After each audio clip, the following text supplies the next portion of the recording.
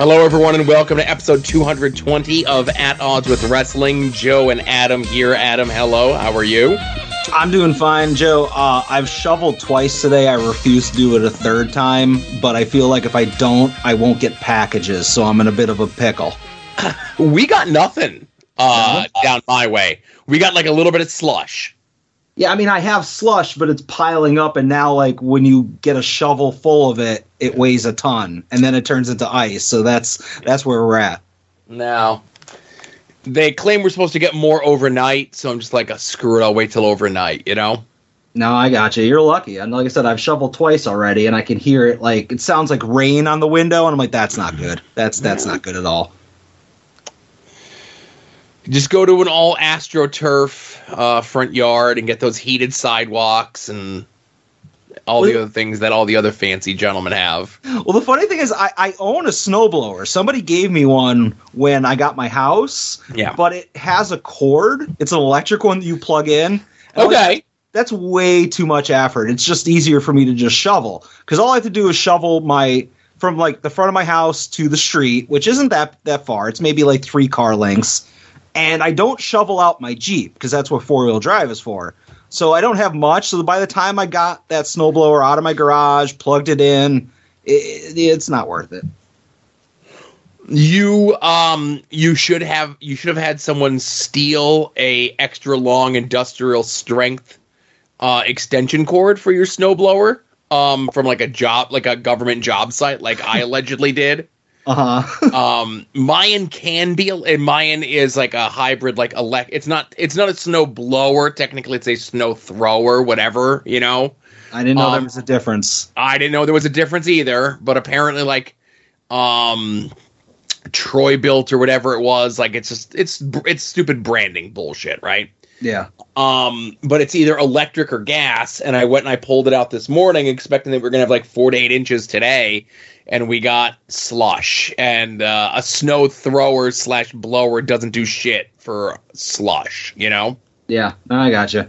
But I'll tell you this, when that thing is, like, when there's actual snow on the ground and that thing's purring, like, we can get the driveway, my walks, and, like, the neighbors on either side's walks done in, like, less than an hour, you know? Yeah. And hey, no van in the way, so that's good. Listen, all the shit was going to get thrown on top of the van, you know? Because Yeah. usually what we would do is we would just throw everything into the yard as we're, throwing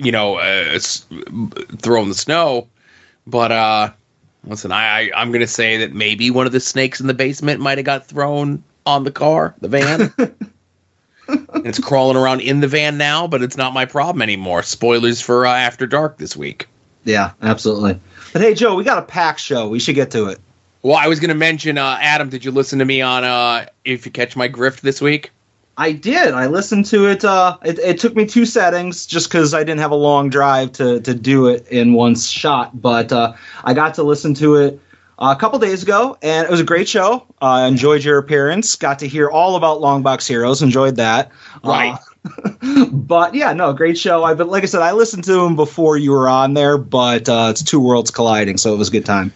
Right. So I will say a lot of times, like, I'm very in the moment and I'm ready to plug whatever I just most recently did. And I was kind of angling of like, well, they have a few more listeners than I do on any of my shows. And I'm like, if I could pick up one of their listeners on the Patreon.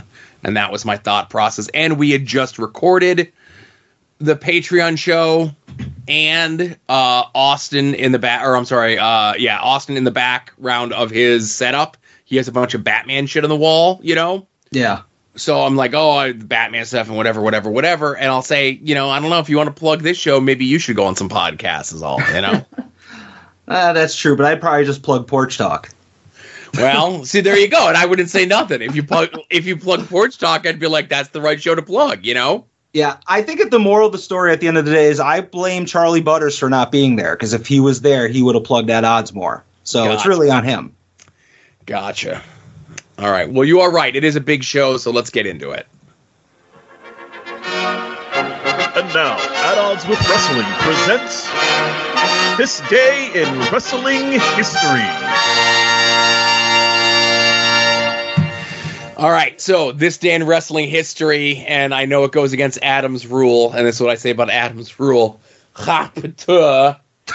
On this day in wrestling history in 1987, the World Wrestling Entertainment held their second annual aired broadcast Slammy Awards, right? Yeah, And- I'll allow this because this is a silly little bit. Okay. This is Vince being silly, so it's okay. Well, so here's the thing. I don't do the at odds like weeks in advance, like the this day in wrestling history like weeks in advance, If I knew that this was going to be on today, I would have rearranged and had us doing homework that would be talking about this today. That being said, we will not be talking about this today because my next homework that I'm assigning to you is from 1987, the second annual Slammy Awards. Enjoy watching that, and I look forward to hearing you discuss it. It's an hour, 6 minutes long. It's on YouTube, and you will love it. All right. You get I don't know how many years and years and years we've been doing this show. It feels like 20, right. But I will allow one violation of my rule for homework. This is my one. Right. And Adam, I will say, to tease you a bit with it, it's going to be like watching like that end era of the LJNs come to life. All right, you hooked me when it comes to toys. My triggers. Literally every person on the show, except for one, has an LJN. All right. And that's Superstar Billy Graham is the only person that doesn't have an LJN. Every single other person on there has an LJN. How does he not have an LGN? Not that I'm an LGN aficionado. I own one. Yeah. Two actually. Yeah, I think they ended up doing the right thing of not making a Superstar Billy Graham LJN because Superstar Billy Graham's a pain in the ass. Well, so aren't pretty much all of the people who have LGNs. If they're not, listen, Duggan's a good guy. The people that pretend to be the Iron Sheik seem to be okay. Hulkster's just a little racist. Jake the Snake, Brutus Beefcake. Okay, they are all pretty bad people. Yeah. Terry Funk's a good guy, right? Terry Funk's not in this. This is like... No, but I mean he has an LJN. Yeah, he is an LJN. He's a good guy. But okay, also on this day in wrestling history, 1996 was from West Palm Beach, Florida, In Your House, It's Time. Named after Vader's catchphrase. Shockingly absent from this card is Vader. Yeah, conspicuous by his absence. I'm looking at the card. Right. Flash Funk versus Leaf Cassidy in an early Flash Funk match. Owen and the Bulldog defending the tag titles against Fake Razor and Fake Diesel, and this is more or less their swan song. I think they have maybe like 2 or 3 more TV matches, including Fake Diesel being like one of the final 4 or 5 in the 97 Royal Rumble, which is pretty silly. Yeah. Mark Merrow versus Hunter Hearst Helmsley for the Intercontinental title. The Undertaker versus the Executioner in an Armageddon Rules match, which is essentially just like a Falls Count Anywheres match. Was that Terry Gordy at the time? That is Terry Gordy, and this is more or less the end of Terry Gordy. I think he gets one more TV spot where Mankind and Paul Bearer turn on him, and that's the end of that. And then Sid, who's the champion, taking on Brett for the title. Sean is on commentary.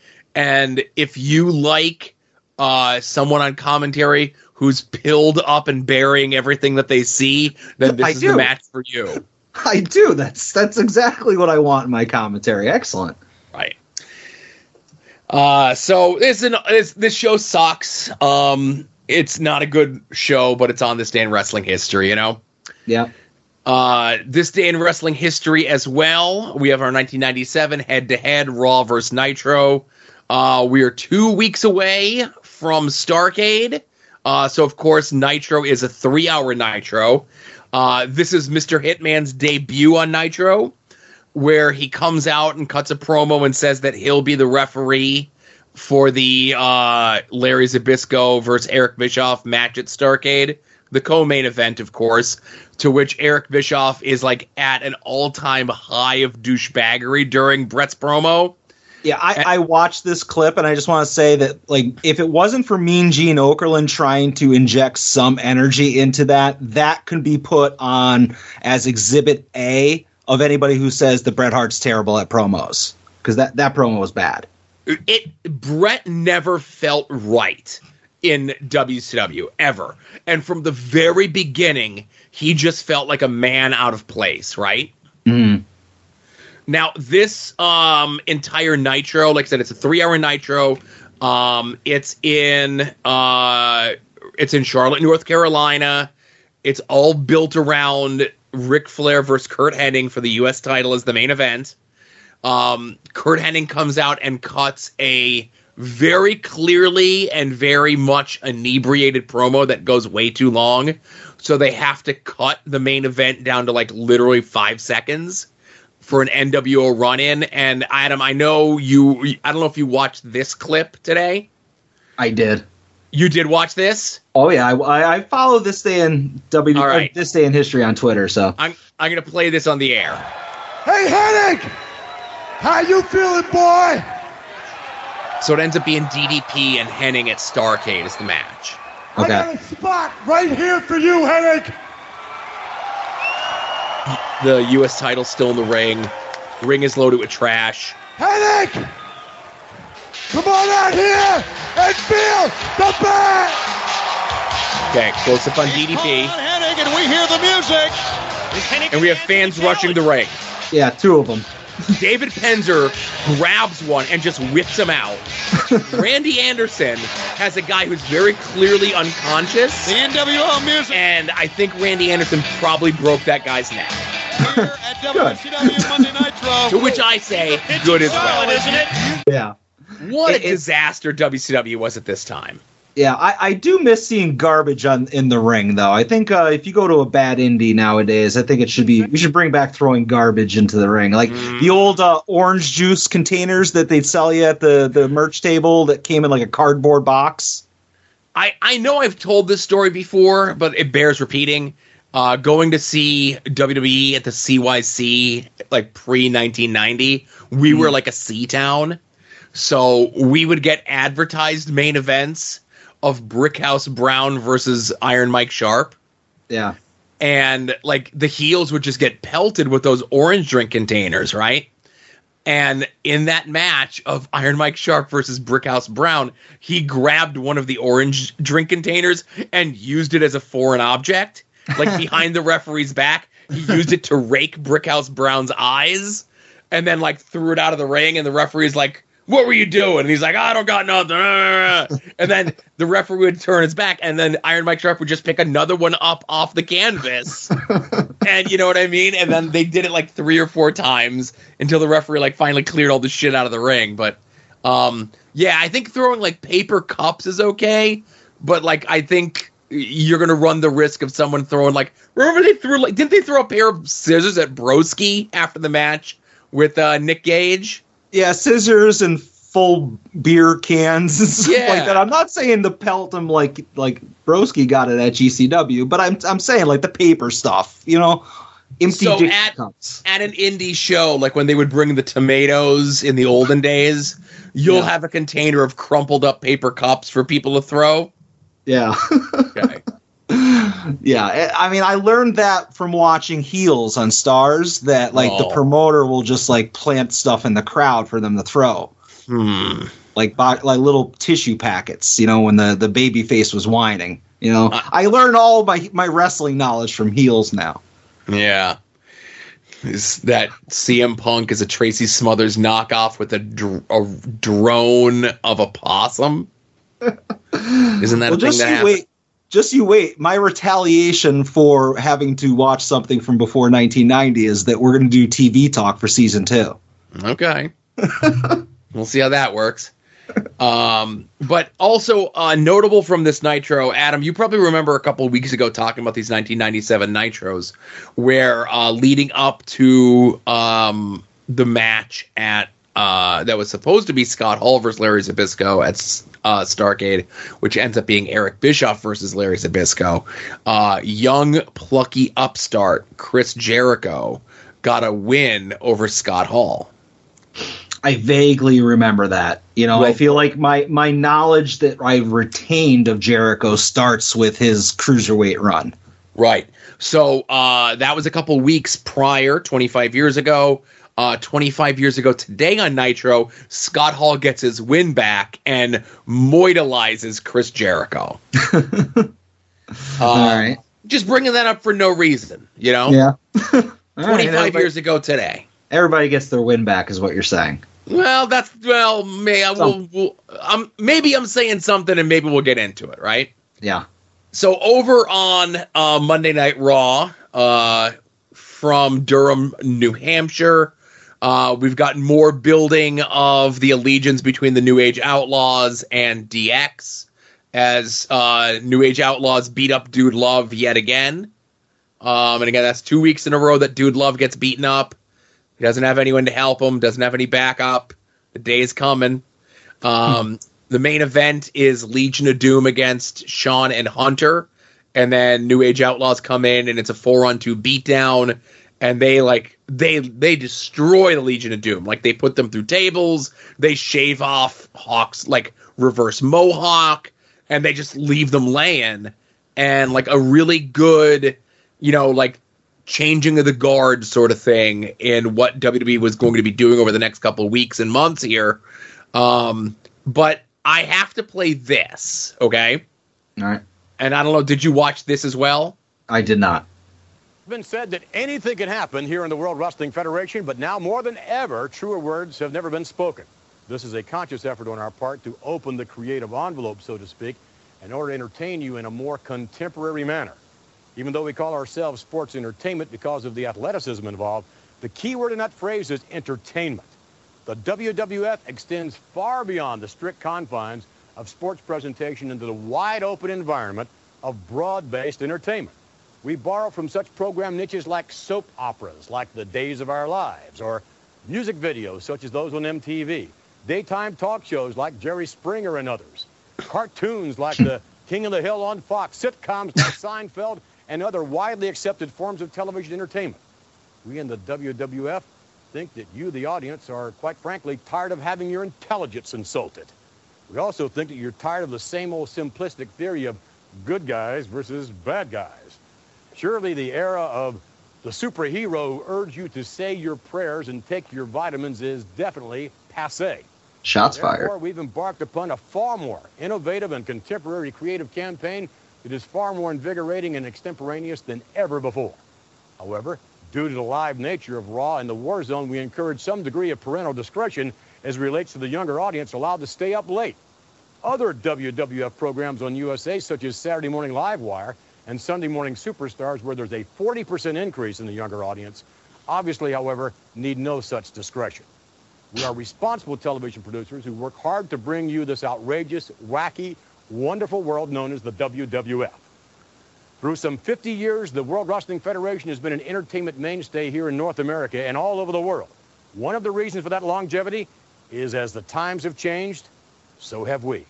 I'm happy to say that this new, vibrant, creative direction has resulted in a huge increase in television viewership, for which we thank USA Network and TSN for allowing us to have the creative freedom, but most especially, we would like to thank you for watching. You're welcome. Raw and the War Zone are definitely the cure for the common show.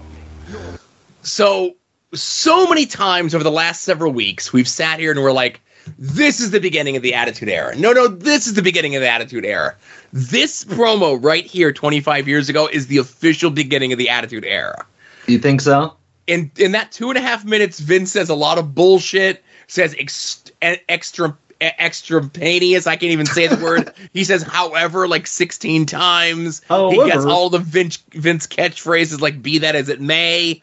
But in layman's terms, this is just saying, like, hey, all the shit that we've been doing for, like, the last year and a half hasn't worked. We're just, like, changing everything that we do officially going forward from here.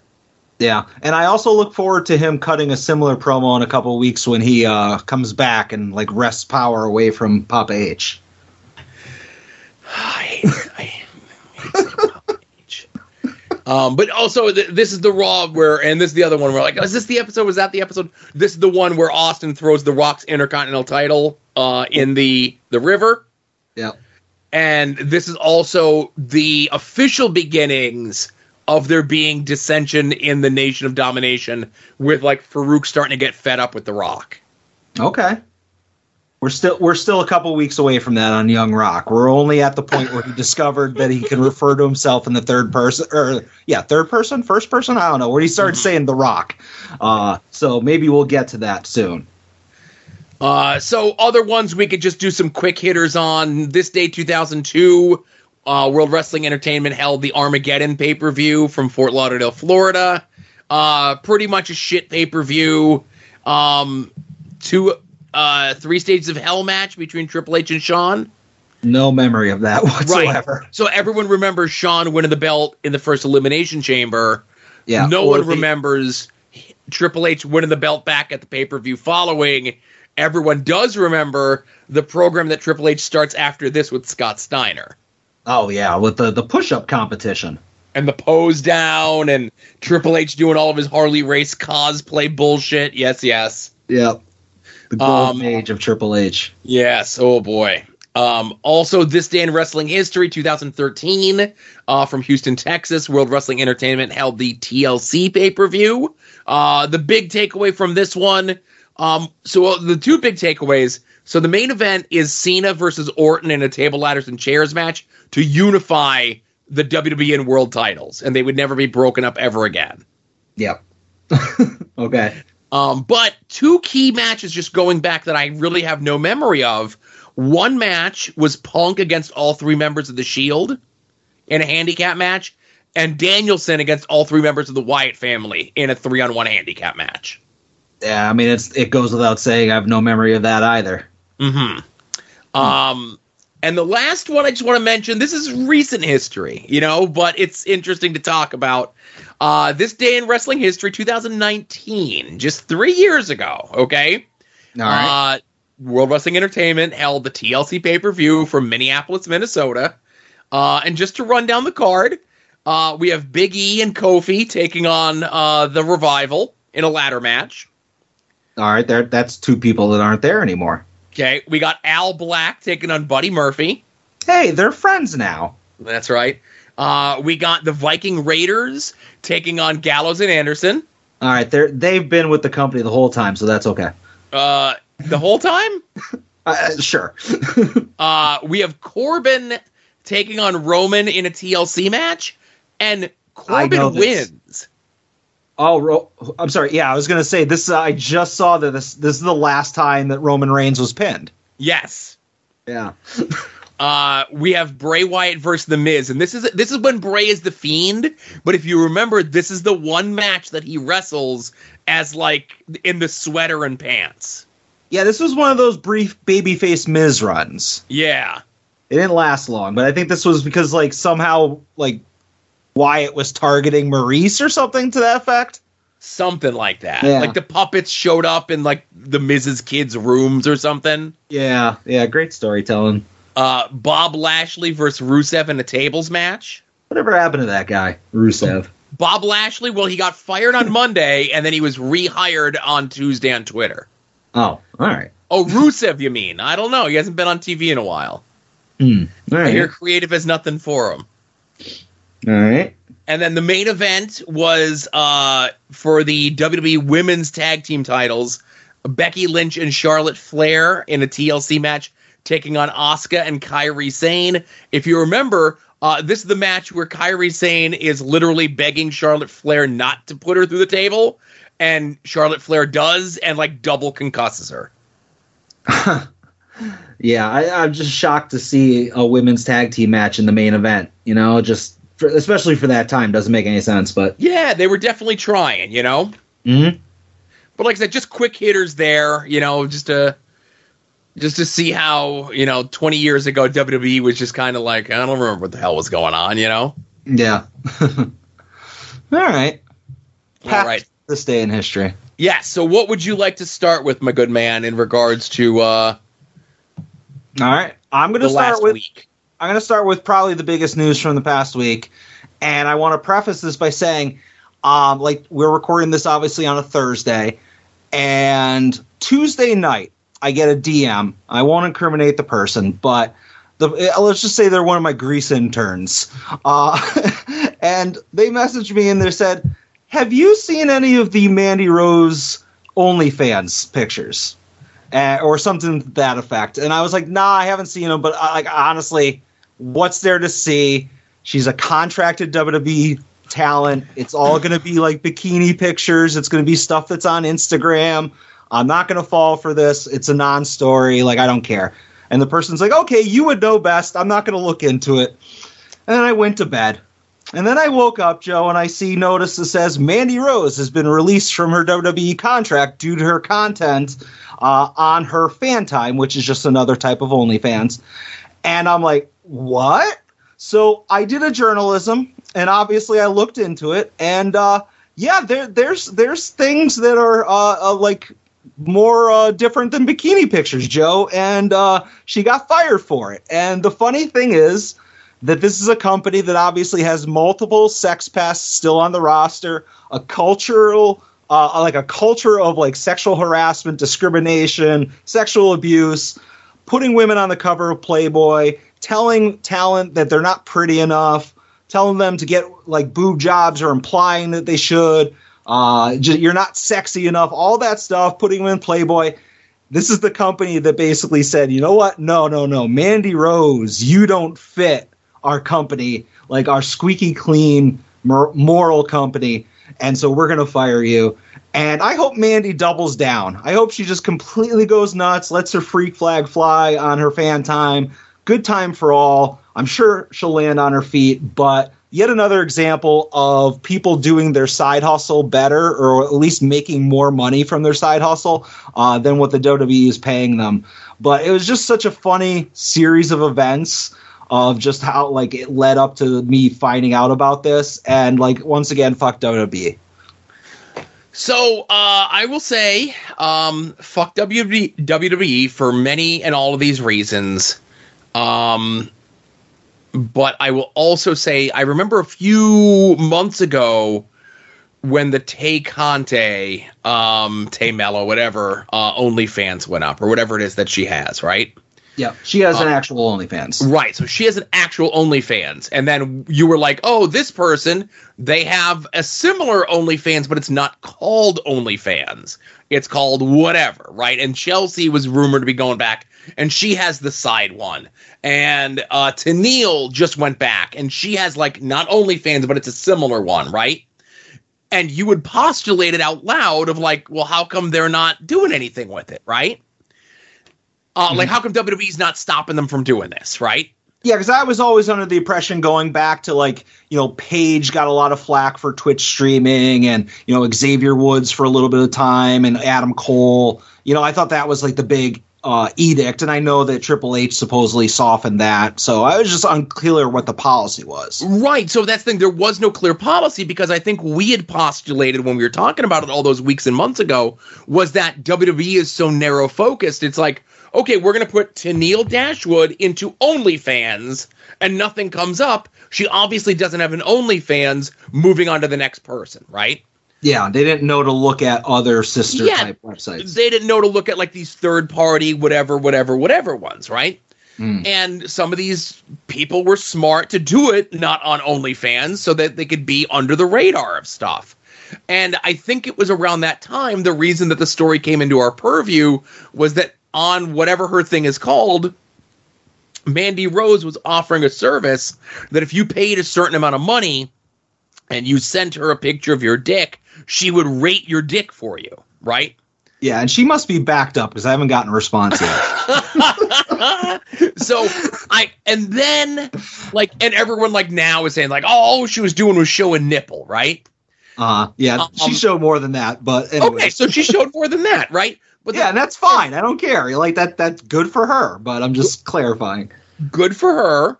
Yeah. But if she had a thing on her, and we're using OnlyFans as a catch-all, okay? Sure.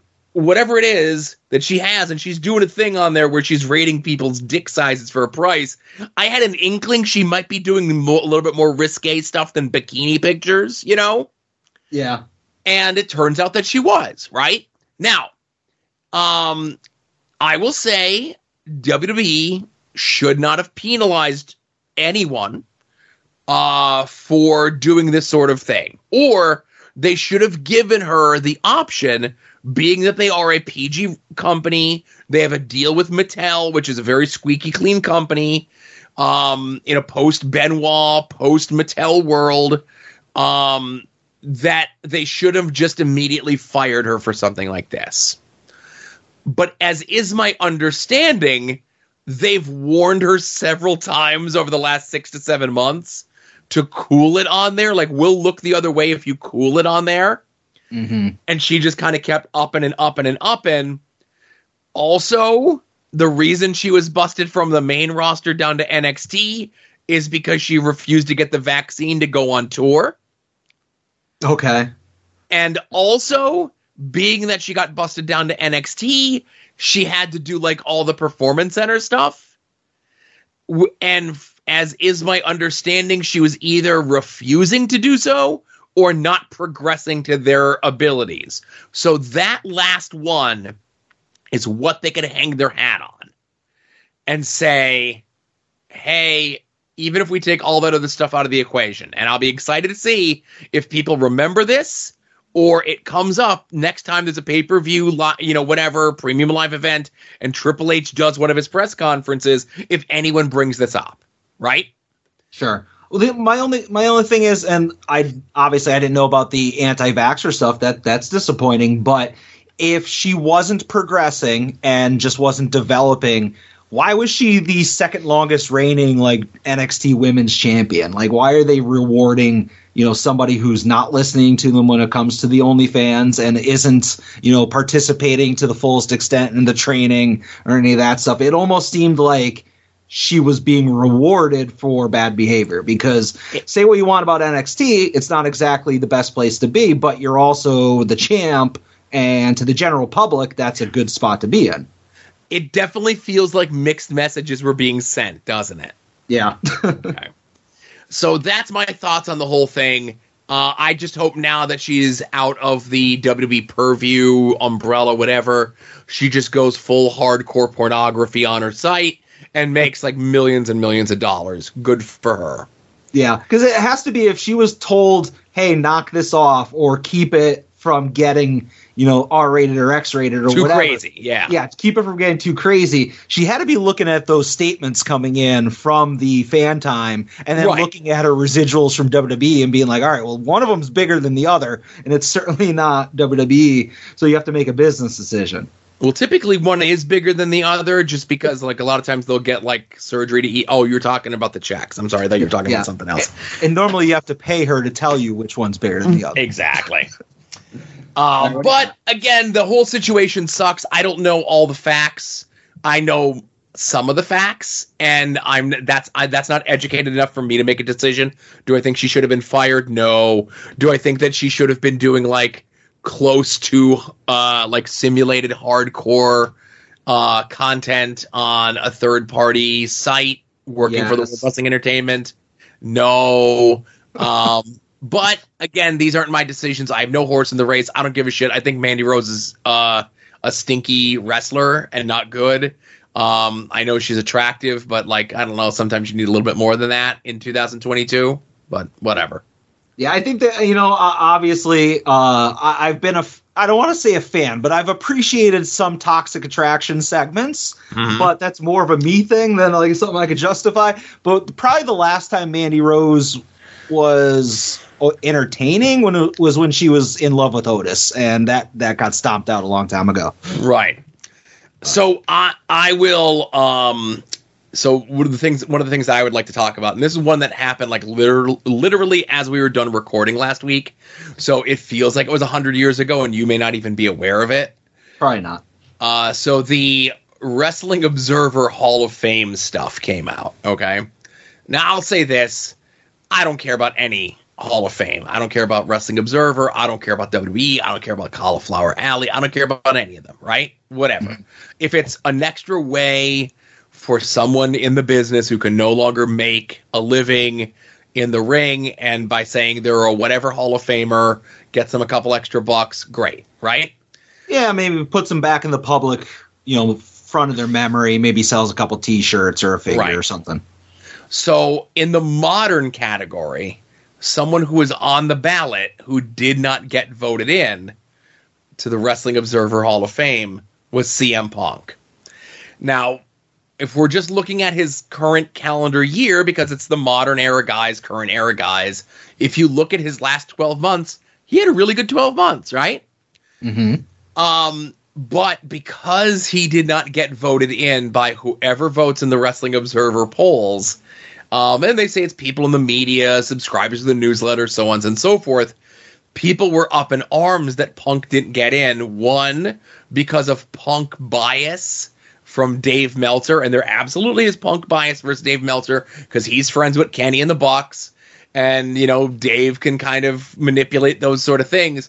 But the real thing is, people were like, how dare they not let CM Punk into the Wrestling Observer Hall of Fame, where not only is Chris Benoit in the Wrestling Observer Hall of Fame, but after he ate every bunny that was in his house, Dave had a special vote to see if, based on this, he should remain in the Wrestling Observer Hall of Fame, and the voters of the Wrestling Observer voted to keep him in.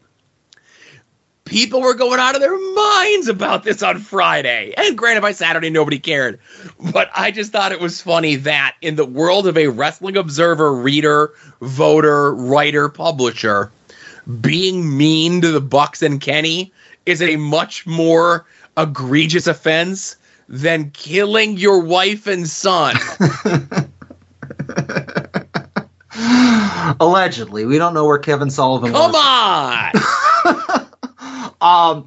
Yeah, obviously I didn't hear about this. This is something that if I did hear about it, like you said, I would have forgot about it by Saturday. But is it commonplace to like induct people that are active? Like, Yes. Is it like a yearly thing where it's like, oh, you're in the Hall of Fame because you had a good year?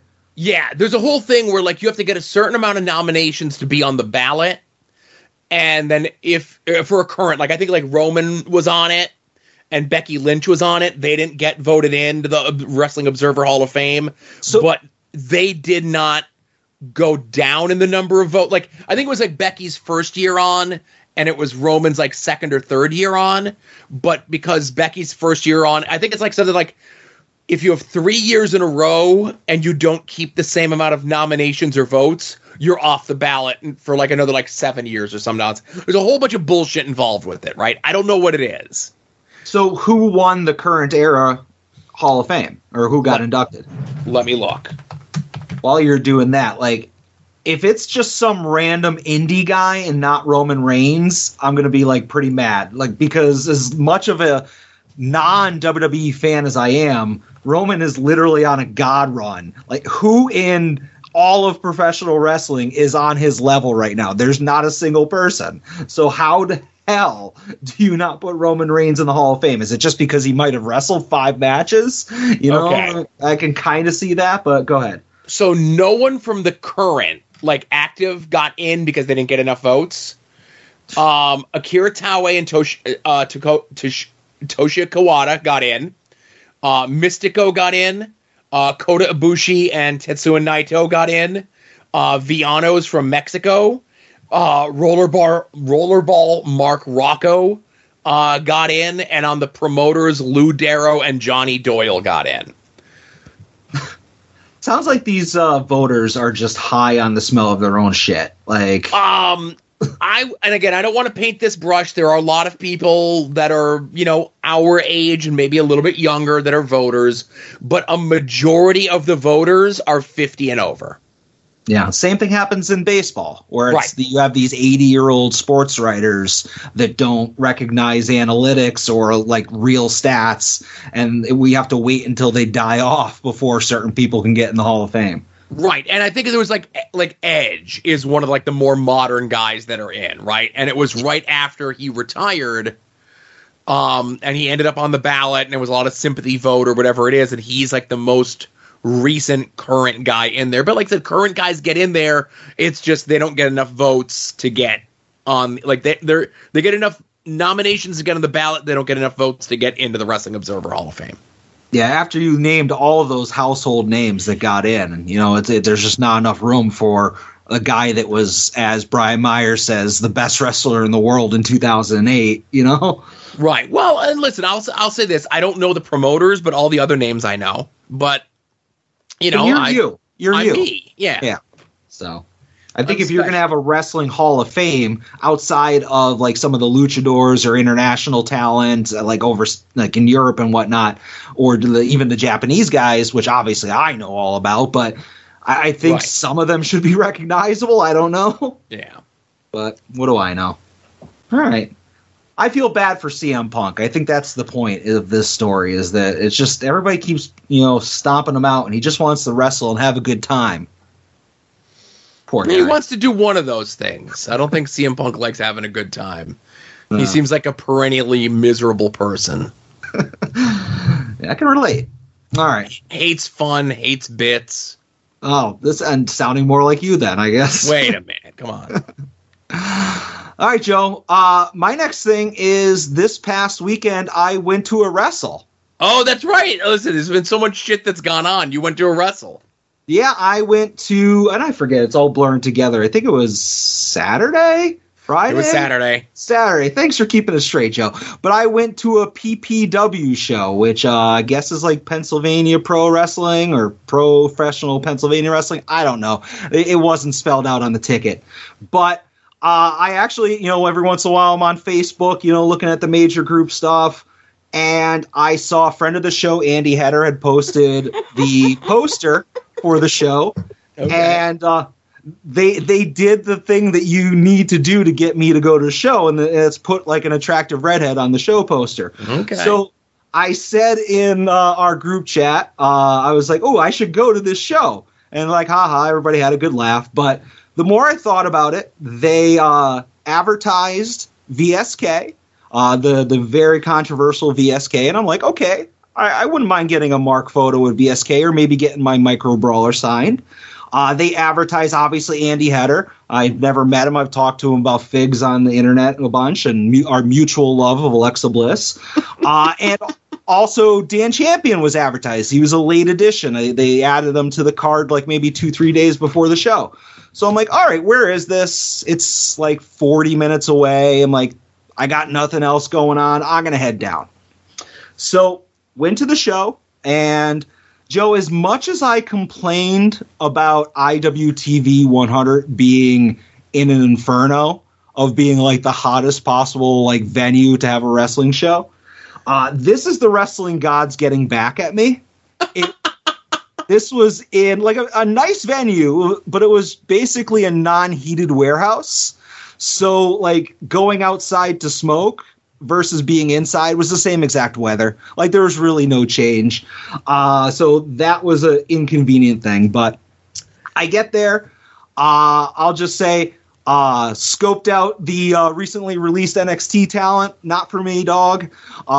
Met Andy. Talked to him about Masters of the Universe figures that were both on the hunt. So we'll both be looking out for certain figs for each other.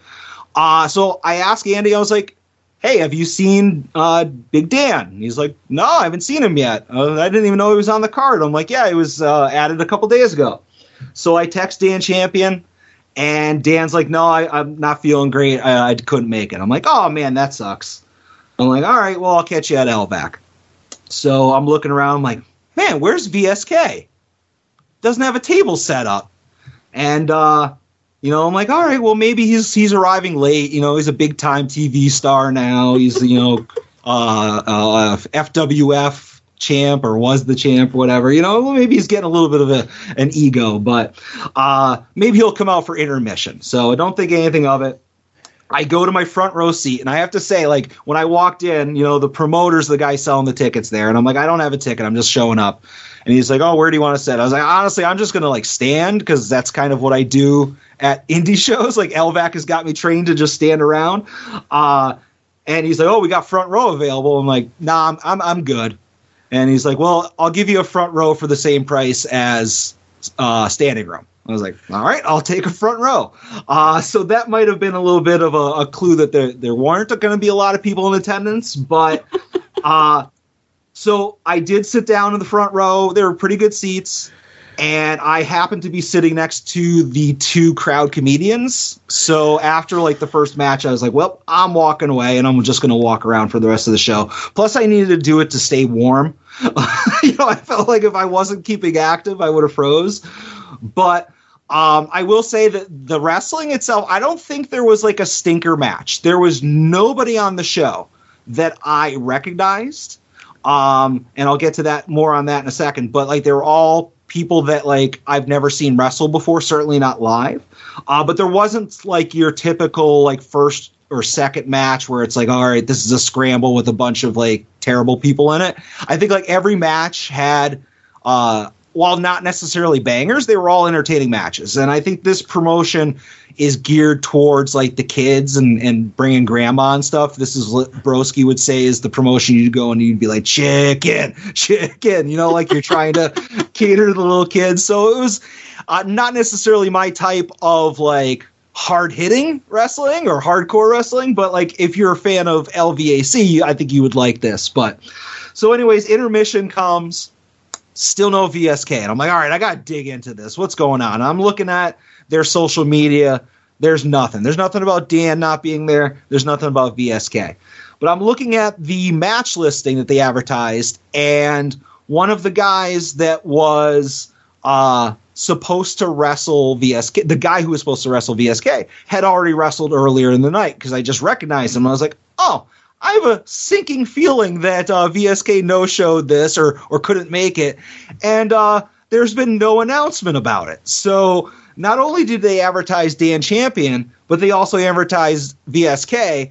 And neither one of these two top guys are showing up to the show. And you would think there would be some kind of thing where, like, I don't know, maybe I just remember going to ECW shows back in the day and Paul Heyman would come out and say, like, Sabu's not here. If you want a refund, you have until the end of the first match. But if something like that was said, if they had said, oh, VSK is not going to be here or Dan Champion's not going to be here, I would have stayed. But like I wouldn't have spent the whole like show being like, oh, when is this going to happen? When is this going to happen? But so I'm a little upset about that. I can say that if they advertised a TV name in the future, I would not use that as a reason to go because I wouldn't trust it, if that makes sense. Like, oh, hey, this person's going to be at our next show.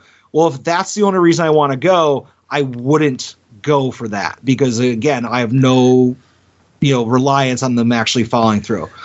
But the last thing I'll say is, fun fact, VSK was supposed to wrestle a guy who did wrestle, had a great match, and that person was Action Andretti.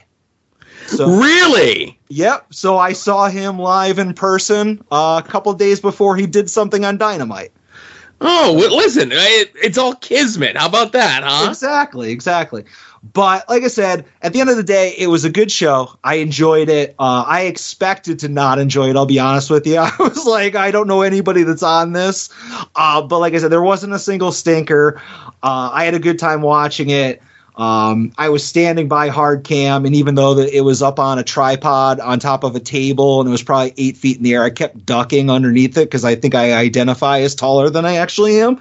But it was a good time, and I didn't buy anything other than the ticket. There was nothing like merch table wise or whatever. So like I said, good time. A little disappointed in the false advertising. Got to meet Andy Header. Good time there, and it was freezing cold.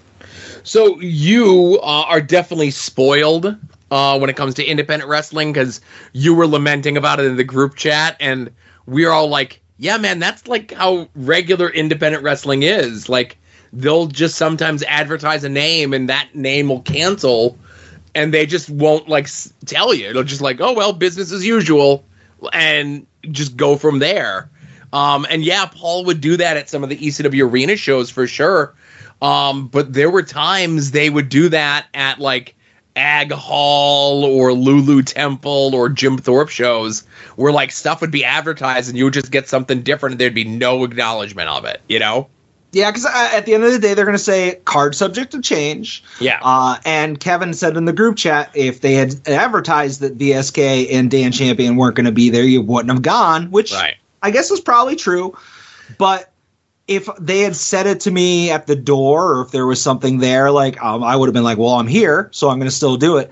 And as I mentioned before, this is a good way to make it so that people aren't going to go to your shows in the future based on like a televised star. Right. You know, it's how you get a bad reputation.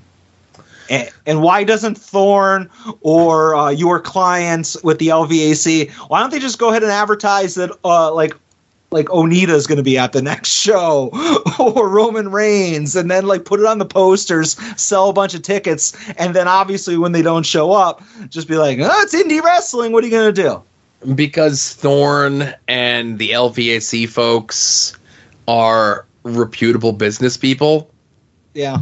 No, I got you. I was just saying, like, if it's such a standard practice in indies, but I guess you can say that being a reputable business runner of an indie is definitely few and far between.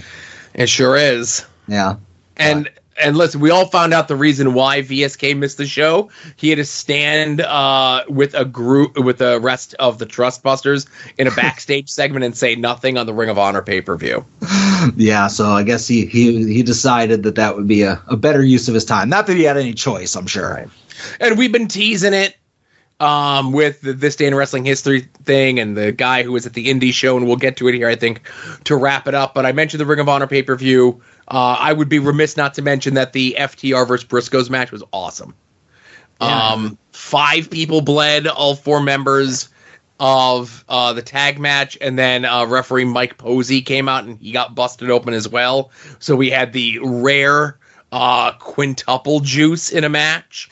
And it was a few days later, but Ian did like my tweet saying that Ian should have bladed as well because he was wearing white. And again, listen, what was it? They're 6-star, 7-star FTR. Next time I want six blade jobs. That's what I want the next time. We got to up the ante. And I don't know if you saw the clip online on a suplex. Maybe Jay Briscoe pulled a little bit too tight, and you got to see FTR Ball's nutsack hanging out of his tights. Well, it's been a really good week for seeing lots of the bits and pieces of wrestlers, hasn't it? Right, you don't see FTR Ball getting fired for showing his ball sack on worldwide Bleacher Report TV, do you? Oh, it's a double standard, I tell you, Adam. But I will just use that story to say this: there was a pay-per-view. And I forget who was fighting Nikita Koloff, but it was Nikita Koloff versus someone. Let's just say, for sake of argument, it was Ric Flair, okay? And Tommy Young is the referee. Ric Flair goes and gives Nikita Koloff a suplex. When Ric Flair gives, and it's not Ric Flair, but I'm just saying I have to say a name, right? Yeah. It was a pay-per-view. Gives Nikita Koloff the suplex. When he hooked him and brought him over, he hooked his tights too much, and his whole cock and balls were out on the landing. And as Tommy Young, the referee, was there, he's like, all right, both guys are down. I'm going to start my count. But before I do, I'm going to casually just put Nikita's balls and cock back into his tights. Because Nikita's selling. You can't reach down. This is the old days. Yeah. Exactly. And that's a true pro. It's not like nowadays when you have like the devastated opponent laying on the ground and he's like picking his wedge out of his trunks. Or adjusting his elbow pad or whatever the fuck it is. Yeah, or the ladies are like adjusting their tops, and stuff like that when they're selling. Yeah. All right. If your cock and balls are out after a suplex, they're out, Yeah. That's just the way it is. You have to at least keep them out until you do the shine and the comeback. Yeah.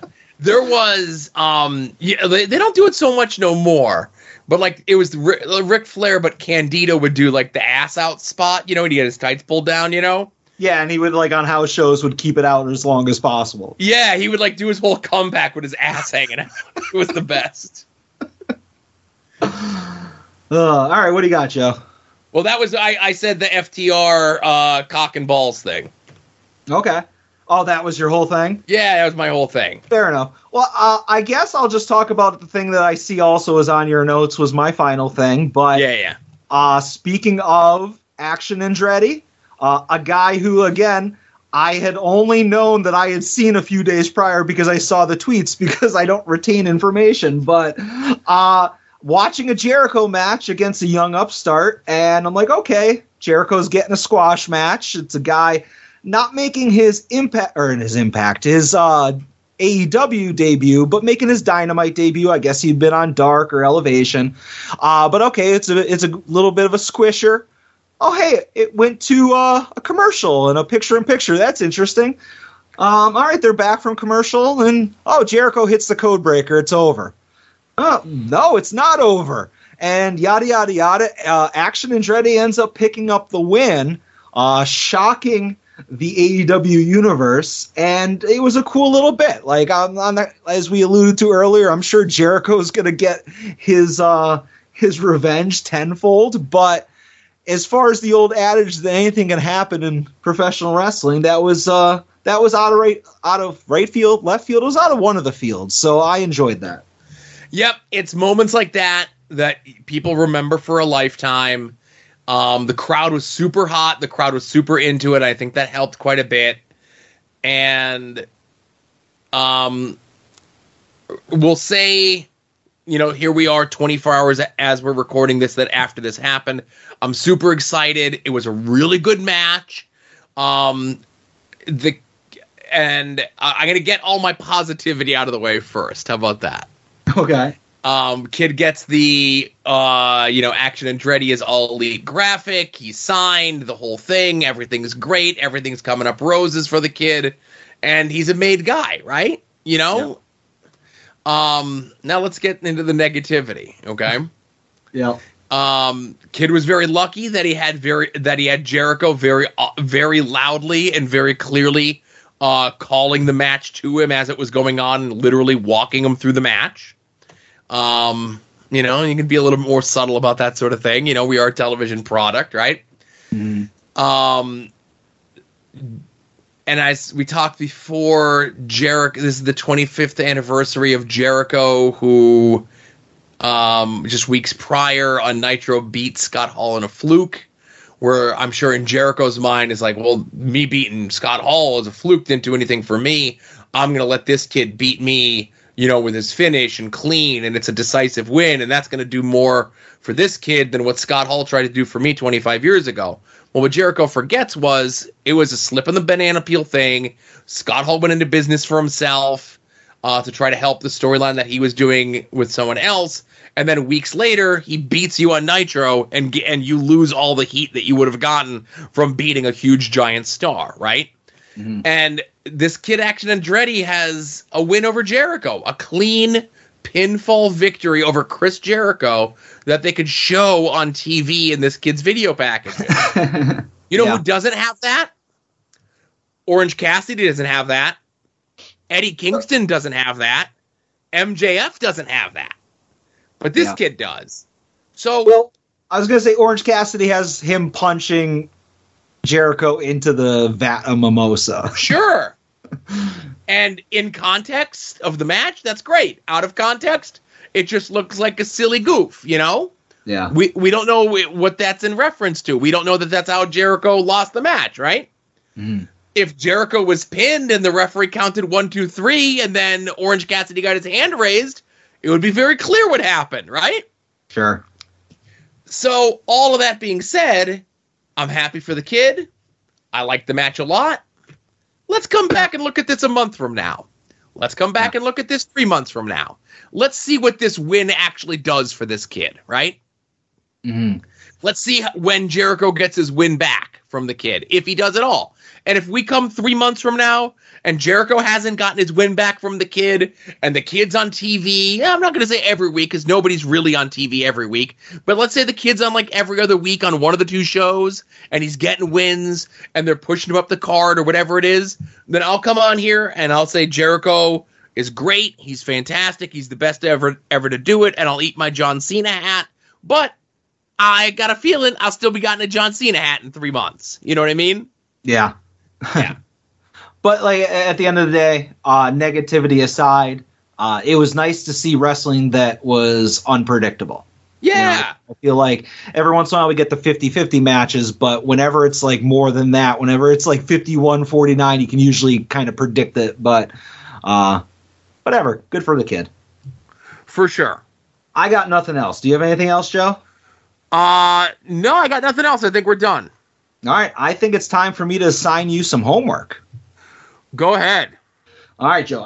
Obviously, with it being the holiday season, next week's episode will be on December 22nd. A lot of people will be listening to it on the 23rd, maybe even Christmas Eve.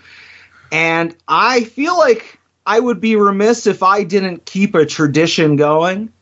So I am going to assign to you the 2012 WWE Films classic, A Christmas Bounty, starring Mike the Miz Mizanin. Jesus fucking Christ. How many movies was he in? Not enough, Joe. So, so I don't know. IMDb says it came out in 2012 or 2013, right around there. I don't know. But just real quick, I would say I would read the description, but it just gives it away. But a former bounty hunter returns to her elementaries. No, this isn't even grammatically correct. But a former bounty hunter determined to have a normal life and keep her bounty hunter past a secret reluctantly returns home for Christmas to save the family business. So this isn't streaming anywhere. I got to pay money for this fucking thing? No, like I checked. It's on the Fire Stick, so I'm sure you can get it the same place you get all of your Puro Mounty things. All the Puro Mounty stuff is on fucking Tubi, man. Yeah. All right. Well, I'm sure there's ways to get a downloaded copy that can be put in a Dropbox. I'm good, but if somebody is playing along at home and they want to watch it, which again, I'm sure they do. But honestly, most people probably as part of their Christmas tradition, it's like the week leading up to Christmas. They're like, all right, I'm going to watch all these Christmas movies. And obviously Christmas Bounty's probably in their rotation anyways. So they have a hard copy, but I'm looking forward to that. So yes, it's only an hour and a half long. Too long, if you ask me. Oh, this is it's not bad. It's not bad, Joe. But you already know what the week after that homework is. It's the 1987 Slammy Awards. And then we'll start the new year off cleansing the palate of everything else. I already got my plans. I was working on my 2023 homework. See, I usually think of my homework about a day or two before the show. I don't know if it shows or not. It shows. But, Joe, it is the holiday season. And as I mentioned before, next week we're going to be doing our Christmas special. And I feel like I just want to get back in the giving spirit. So I have a gift for you and for all the listeners. I know I tease this a little bit on social media, but I feel like it's time for Santa Van to give back. And, Joe, I have something wrapped up. If you look under your desk, I want you to reach down. I want you to grab that, and I want you to open that up for me. This is my Christmas gift to all of you. I'm going to pretend like I'm opening something. All right.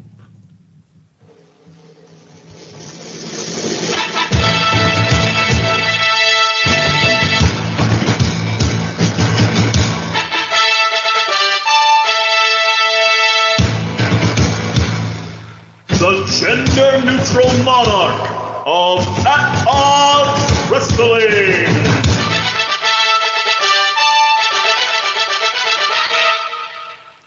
That's right, Joe. It is time for the 4th semi-annual At Odds with Wrestling Gender-Neutral Monarch Tournament.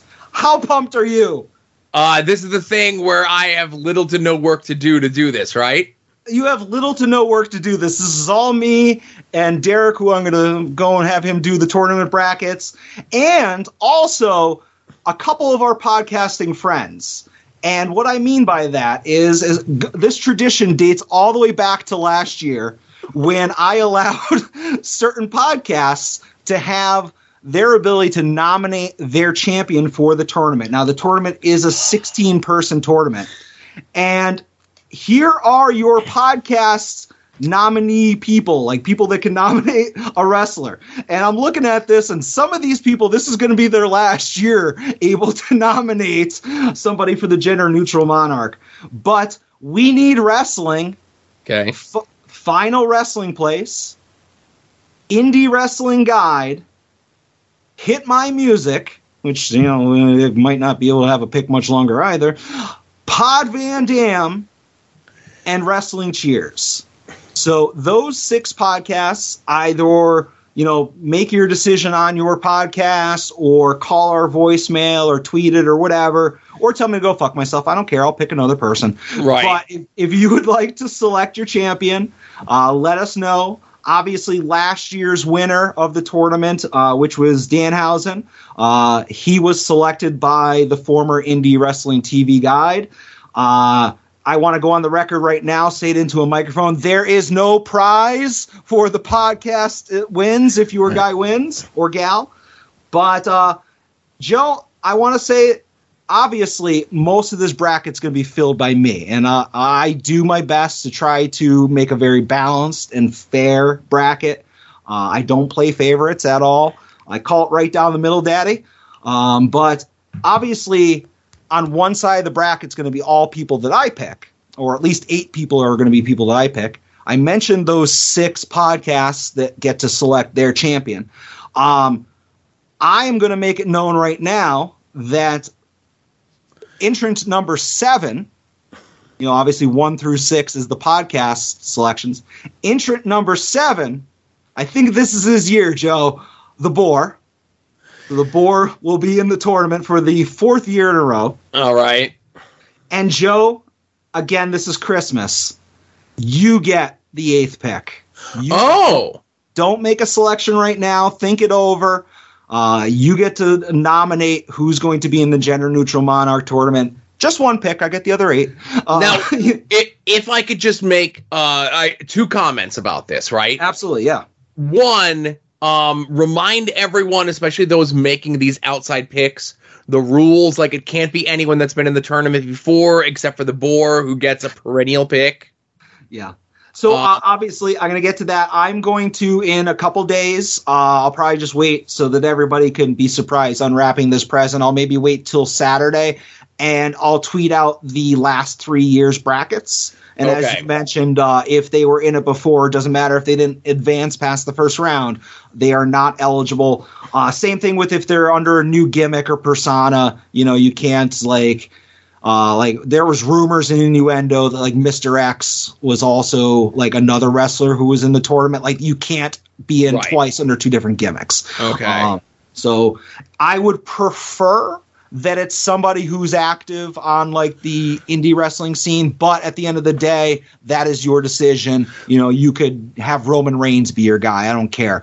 But obviously the spirit of it is maybe we're using this as a way to elevate people because, again, before Orange Cassidy won this in 2019, he was just wrestling in VFWs. Right. He won this. He got the odds bump, and now he's like a TV superstar.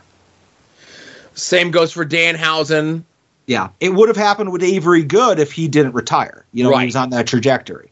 Now, the other thing is, I think, obviously what Adam is saying is, obviously we're going to look more toward indie, not WWE or AEW type folks. But let's say somebody who's competed in the calendar year 2022, right?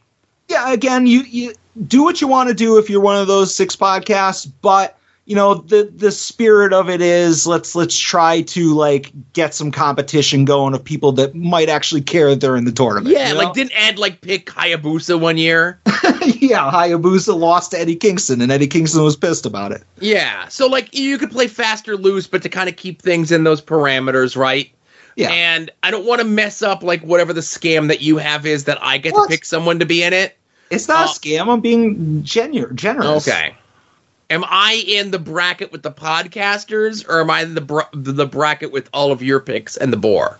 So there's 16 entrants. Right. 8 of them are just going to be my picks, whatever the hell I want. Okay. And on the other 8 is the 6 podcasts. Again, We Need Wrestling, Final Wrestling Place, Pod Van Dam, Wrestling Cheers, Indie Wrestling Guide, and Hit My Music, The Boar, and you. And now that doesn't mean that you're all facing each other. Like I'm going to mix it up. Okay. It'll most likely be like We Need Wrestling versus one of my guys. Pod Van Dam versus one of my guys. Your pick versus one of my guys. Something like that. And I say guys, it could be a girl, you know. Sure. Do you want me to give you my pick now, or do you want me to wait? I mean, if you're sure and you absolutely won't change it, I don't want you to be like, oh man, I should have done this person. But yeah, if you want to name them right now, go right ahead. I do. Okay. It is someone that's wrestled on TV, right? All right. But not a lot, you know. It's someone who's wrestled on indie shows. Somebody who's wrestled on for NWA recently. They might have did some referee work recently, and again, if he's being put into a tournament, it's someone who just never stops winning. That's right. My pick is Double J. Jeff Jarrett. You want to pick Ashton Freddy? You want to pick Chris Jericho? You want to pick it don't matter, because the gender-neutral monarch of At Odds is going to be Double J. Oh man, I hope I gotta check these brackets. I had to have put him in there somewhere. I hope I did, but if you did, I got somebody else. All right, I'm gonna go through the brackets. I don't have them in front of me right now, but I think you're good. I don't think anybody would have. I certainly wouldn't have put him in prior. I think the boys over at Final Wrestling Place might have, and this is me scooping it on them, you know? Scooping and booping? They're the scoopers and boopers. I'm scooping Double J for the tournament. All right. I can't wait to stack the deck against him. I mean, I can't wait to see how he does. And we'll see how that goes. Yeah. Listen, won't be the first time, won't be the last time Double J's had the deck stacked against him. How's he doing right now, right? He's got a minor league baseball team. He's got a minor league hockey team. He's one half of the AEW Tag Team Champions as far as I'm concerned. You know what I mean? He's doing all right. He's got a world-famous podcast. You know, it's not Cardiff Electric, but it's close. All right. Tournament's canceled. No, it's fine. It's fine. I'm anxious to see how much this silly little bit of yours of liking Jeff Jarrett will go. What would you do? I'm not saying I'm going to, but if I put Jeff Jarrett in the first round up against LA Knight. Well, that's who my backup pick would have been. I would want it to be a draw so they both go on to the next round. No, see, in the past I've gone to a three-way dance, but again, I am the person who runs this promotion. Right. And I would maybe just say it was a double elimination and their opponent gets a bye to the next round. Oh, well, and that's the way that you want to run things. That's fine. But if you're going to make me choose between Double J and LA Knight, I'm choosing Double J. Yeah. All right. But I'm looking forward to it. We're just making it under the calendar year. Yep. I say as long as the tournament starts in 2022, it counts. The 2021 apparently was in early November, and I almost completely forgot about it. So glad to get it in before the end of the year. Cool. So we got a Christmas bounty to watch for next week. We got the gender-neutral monarch of At Odds returning. And, I'm excited for all of this. A little work for me to do, you know? Yeah. So hopefully, like I said, by next week, those 6 podcasts would have in some way informed me, whether it be voicemail on their podcast, DM, or tell me to go fuck myself. And so I'll announce the first 8, which is those people in the following week. I'll announce my 8. So it's going to take a little bit, but we'll get there. Gotcha. No matter who they pick, Double J is going to win, you know? Yeah, we'll see. All right, voicemail time. Hey, guys. It's Andy Hitter. Last week, I actually got to meet Adam. He came from PPW, so it was really nice to meet not only a fellow toy boy, but a fellow Alexa Bliss aficionado. So that was cool. I have a question. I said to Adam, I'll save it for the show here instead of in person. Joe, you probably know it, but around 2007, I seem to remember the Young Bucks being King of Trios. And I was thinking, King of Trios, Young Bucks, there's only 2. Well, there was 3. There was the mysterious Malachi Buck or Jackson or whatever his name was. So whatever happened to that guy? I remember seeing him there and then never seen him again. You'd think if anyone's going to work in AEW, it'd be the Young Bucks Brother. All right. I'll see you guys probably at Soul's on the 23rd. Bye. Wait a minute. So Malachi Jackson or Malachi Buck? Tell me all about this show. Yeah, there was a third Buck brother, Malachi. I think he did like a bunch of like low end California indies, and I don't think he got much out of 2007. He pretty much wrapped things up. I don't really know what Nick and Matt are up to these days. You know, they have me blocked on social media. And that King of Trios was, the weekend where my rivalry with them began, So Malachi's cool by me. I think if I was to guess, I would say that Malachi Jackson is doing something with the church or Jesus. See, when Andy said that, I thought that this was like an early, like, Tommy End thing, like. Just I didn't know what the circles were, but see, that's what got me excited. But damn use of Malachi. Mm-hmm. Now I'm disappointed. You could still come to Sokol, Andy, but you got me excited there for a minute. Oh, jeez, that guy. You look at the picture of him; he looks just like he looks like Nick. Yeah, it looks like Nick, but somehow scrawnier. Yeah, somehow. I don't know how you. That's tough, Yeah. All right. Thank you very much for the call there, Andy. I'm glad the more Alexa Bliss fans we get together in the same spot, the easier it'll be for the authorities to round them all up, Yeah, sure. All right. Next call. Hey, Adam, Joe. This is the other JB here. Since Pod Van Dam shutting down, I need someone else to annoy with my intrusive thoughts about wrestling, but I'm not going to do that today. I want to pick a fight with Christmas people. So the Jim Carrey Grinch, it sucks. And actually, Jim Carrey kind of sucks. I'm on the Tommy Lee Jones side of things. I can't sanction his buffoonery. It annoys the shit out of me. Can't deal with that. If you want to actual Christmas movie, watch It's a Wonderful Life or Tokyo Godfathers. That's like a Christmas movie. How the Grinch Stole Christmas, that is just a distillation of just so much energy that it just annoys it blows like this. It is annoying. It's annoying. All right. Love the show. Love you all the time. And hopefully I will not annoy you. Never an annoyance, other JB. Thank you very much for calling.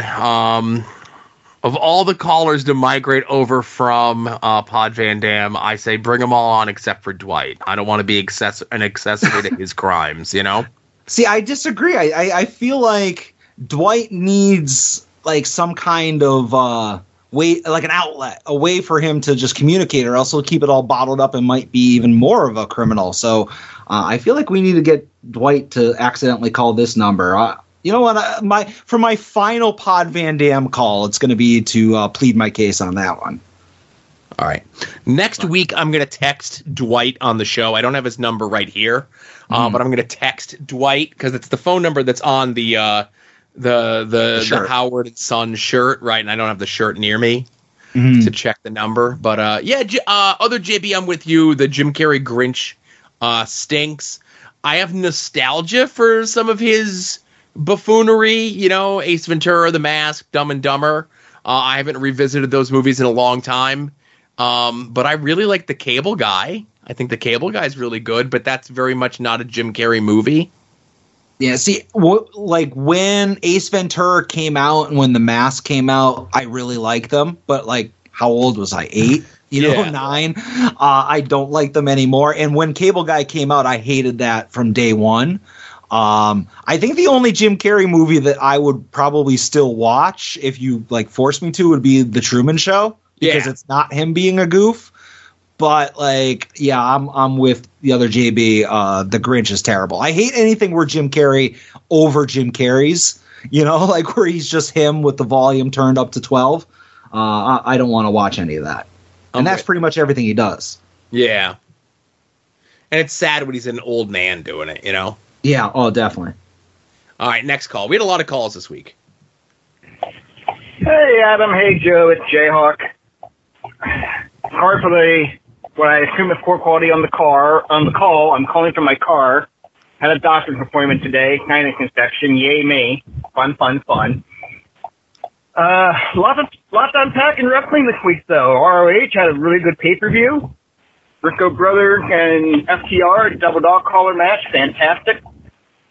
Probably match of the year, definitely top 3. With the other two being the other two Briscoe Brothers FTR matches. Chris Jericho actually puts Claudio over strong, tapped out to the giant swing, which was nice. Then Jericho puts over Action Andretti, pretty strong. We'll see how they follow up on that. Knowing Jericho, that's going to be the only win Action Andretti gets for the next 8 months. He's going to lose the next 18 matches to Jericho. But for now, though, we'll look at the positive. And then we have the Best of 7 for the Trios title. And now the next 3 matches are all going to have stipulations because they've been using a hammer. Allegedly illegally, but there's been no disqualification for it yet. But we're going to do no disqualification matches anyway, because why not? I actually do like the idea of match 7, if necessary. Like, it's not going to be necessary being the ladder match. I'm okay with that. But let's book no DQ matches when there haven't been any DQs yet. That makes perfect sense. Anyway, I'm going to stop writing for a little bit here. Got a question for you guys. I'm not going to ask you to do top 5 list like Justin Summers might do. Thank you. But I am kind of curious. We are coming up on the holiday season here. You were asked about Christmas movies recently. I want to know, guys, your favorite and least favorite Christmas-based wrestling angle. Or Christmas skit, if need be. I'm a big fan of, even though I really don't like when we deviate from the norm of wrestling, I liked Roddy Piper and Ebenezer Piper on TNT back in '85. That was always fun. Not a fan of the random Christmas parties that always end the same way, when somebody gets thrown into a buffet table or a snack table or a punch bowl or whatever. But all right, guys, I'm running out of time here. And I'll take my answer on the podcast and enjoy the rest of your week. It's something I just can't get past. Like he said, he was calling from the car. It sounded like he was on horseback. Like all I heard was like the Monty Python like coconuts clapping. Anyways, what do you got? You're loading up something, Joe. I am loading up something here. You're doing. Oh, go ahead. Okay, so I'm not sure how long I'm gonna let the thing play for. But here, so this is prime. They're actually covering this on Brucey's show in the next couple weeks. And I'm just dropping into it, so I don't know exactly where. I'm not going to play the whole thing, but this is Primetime Wrestling 1989. Again, I know it's before 1990, and I'm forcing Adam to watch something, but again, when I start playing it... Morning, he left gifts for a whole bunch of you little kids out there. Bobby, let's just stop this stuff right now and get on to the next match. I think it's probably the wisest... Maybe you believe in Santa, but nobody'd come in your neighborhood after midnight with gifts, Piper. Because you're a bum like the rest of them. Mister, I'm telling you something. Just a nasty, rotten individual and that he wisest always thing you could do. Take the camera off him, please. Is back Take the off camera now. off him, please. Yes, we're gonna be back in just a moment with the Bolsheviks, so don't you dare go away. Will you stop? So Bobby's dressed as All Santa. your kids out there, pay attention to me right now. This guy's just a big buffoon. Don't listen to him. Don't let him spoil your Christmas, because here's the gifts you gave me, you cheap There was piece of nothing in them garbage. anyway. Yeah, wouldn't surprise me. Hey, when's the last time you saw a reindeer fly? Will you They may stop? draw flies, but they don't fly.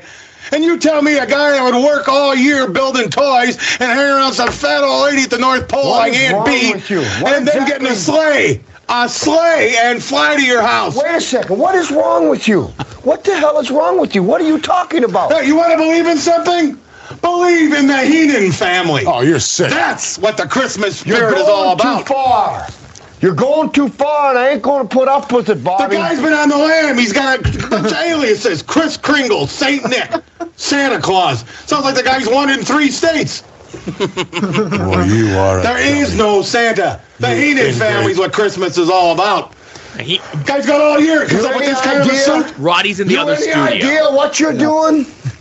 You any idea what you're doing with them little kids out there? There is a Santa Claus. Why don't you just leave it at that? Don't get too bent out of shape, Rod. Just relax. I'll take care of this piece of garbage here. Fake beard. Right now, Next we're time going to you're go at to the our department next store, matchup here on snap on Prime Time Sarah's Wrestling. yap and see if the it is. Bolsheviks will be coming up. Look at his dirty hands. Please, go to the Guy's an inmate. Following. You continue to talk like you're talking right now, and you'll be history on this program. Now, bear I in mind, guarantee you For that. telling the truth, Bobby's in full Santa outfit. monsoon.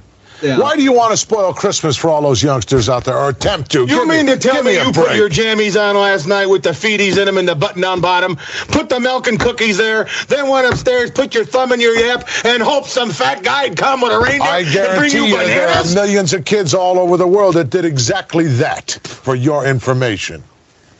Big deal. Not my fault. I don't hear a loudmouth anymore. He's not Studio- over there. Where is he? Oh, where'd Who Roddy cares? go? What can he do? He's not going to scare me anymore because he lays a hand on me. He's gone.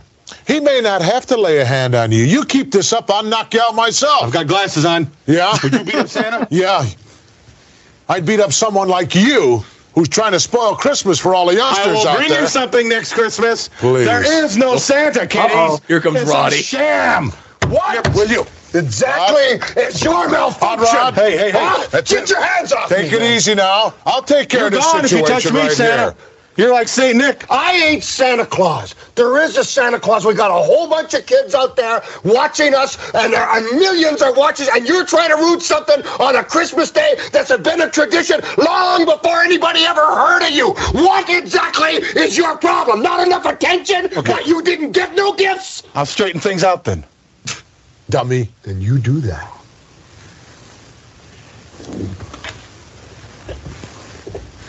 You're leaving, I hope?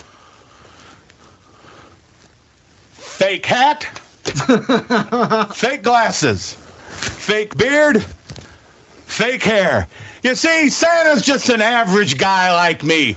He's a guy walking the streets. You kids have been swerved by your folks. Take it out on them. Oh, God! Hold it!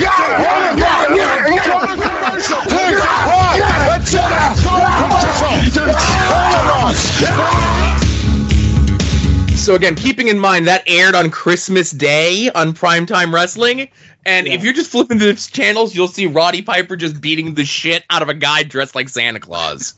See, I was going to choose as my favorite when Swoggle learned the ability to speak from the power of Santa Claus, but you know what? I'm going to go with that as my favorite now. See, look at this, Adam. There's so much good wrestling before 1990. You know, Well, that wasn't wrestling. That was sports entertainment. Yeah, that wasn't in ring stuff. Like I'm not going to watch a match from freaking before. I don't know. Good. The Slammies isn't a match. It's a bunch of horse shit, right? Yeah. I'll watch a bunch of horse shit. That's fine. And like you can't go wrong with Bobby and Monsoon and Piper. You know. Right. All right. So that's my favorite Christmas thing from wrestling. Thanks, Jay Hawk. Get me your podcast pick for the General Monarch. Next call. Hey guys, Kevin here. I had like a nice question for the week until everything, the other story happened. And I know you're waiting for my opinion. All right. So Mandy Rose pictures, we get knowledge of it, and then word came out today that they found out at NXT. And we're kind of like, all right, we got to get the title off of her, and then she was released the next day. And I kind of feel like maybe WWE was in a bad spot, and they're like, all right, let's get her off TV and ask questions and figure it out later. And that would make some sense. I could understand that. But then people online are comparing it. Oh, well, what about Paige? Okay, Paige got hacked. That's a totally different situation. What about Jimmy Uso and all? All right. People got addictions and make poor decisions. She's making poor decisions, maybe. I don't know. But she's not, it's not an addiction. There's no treatment or rehab or anything that's necessary here.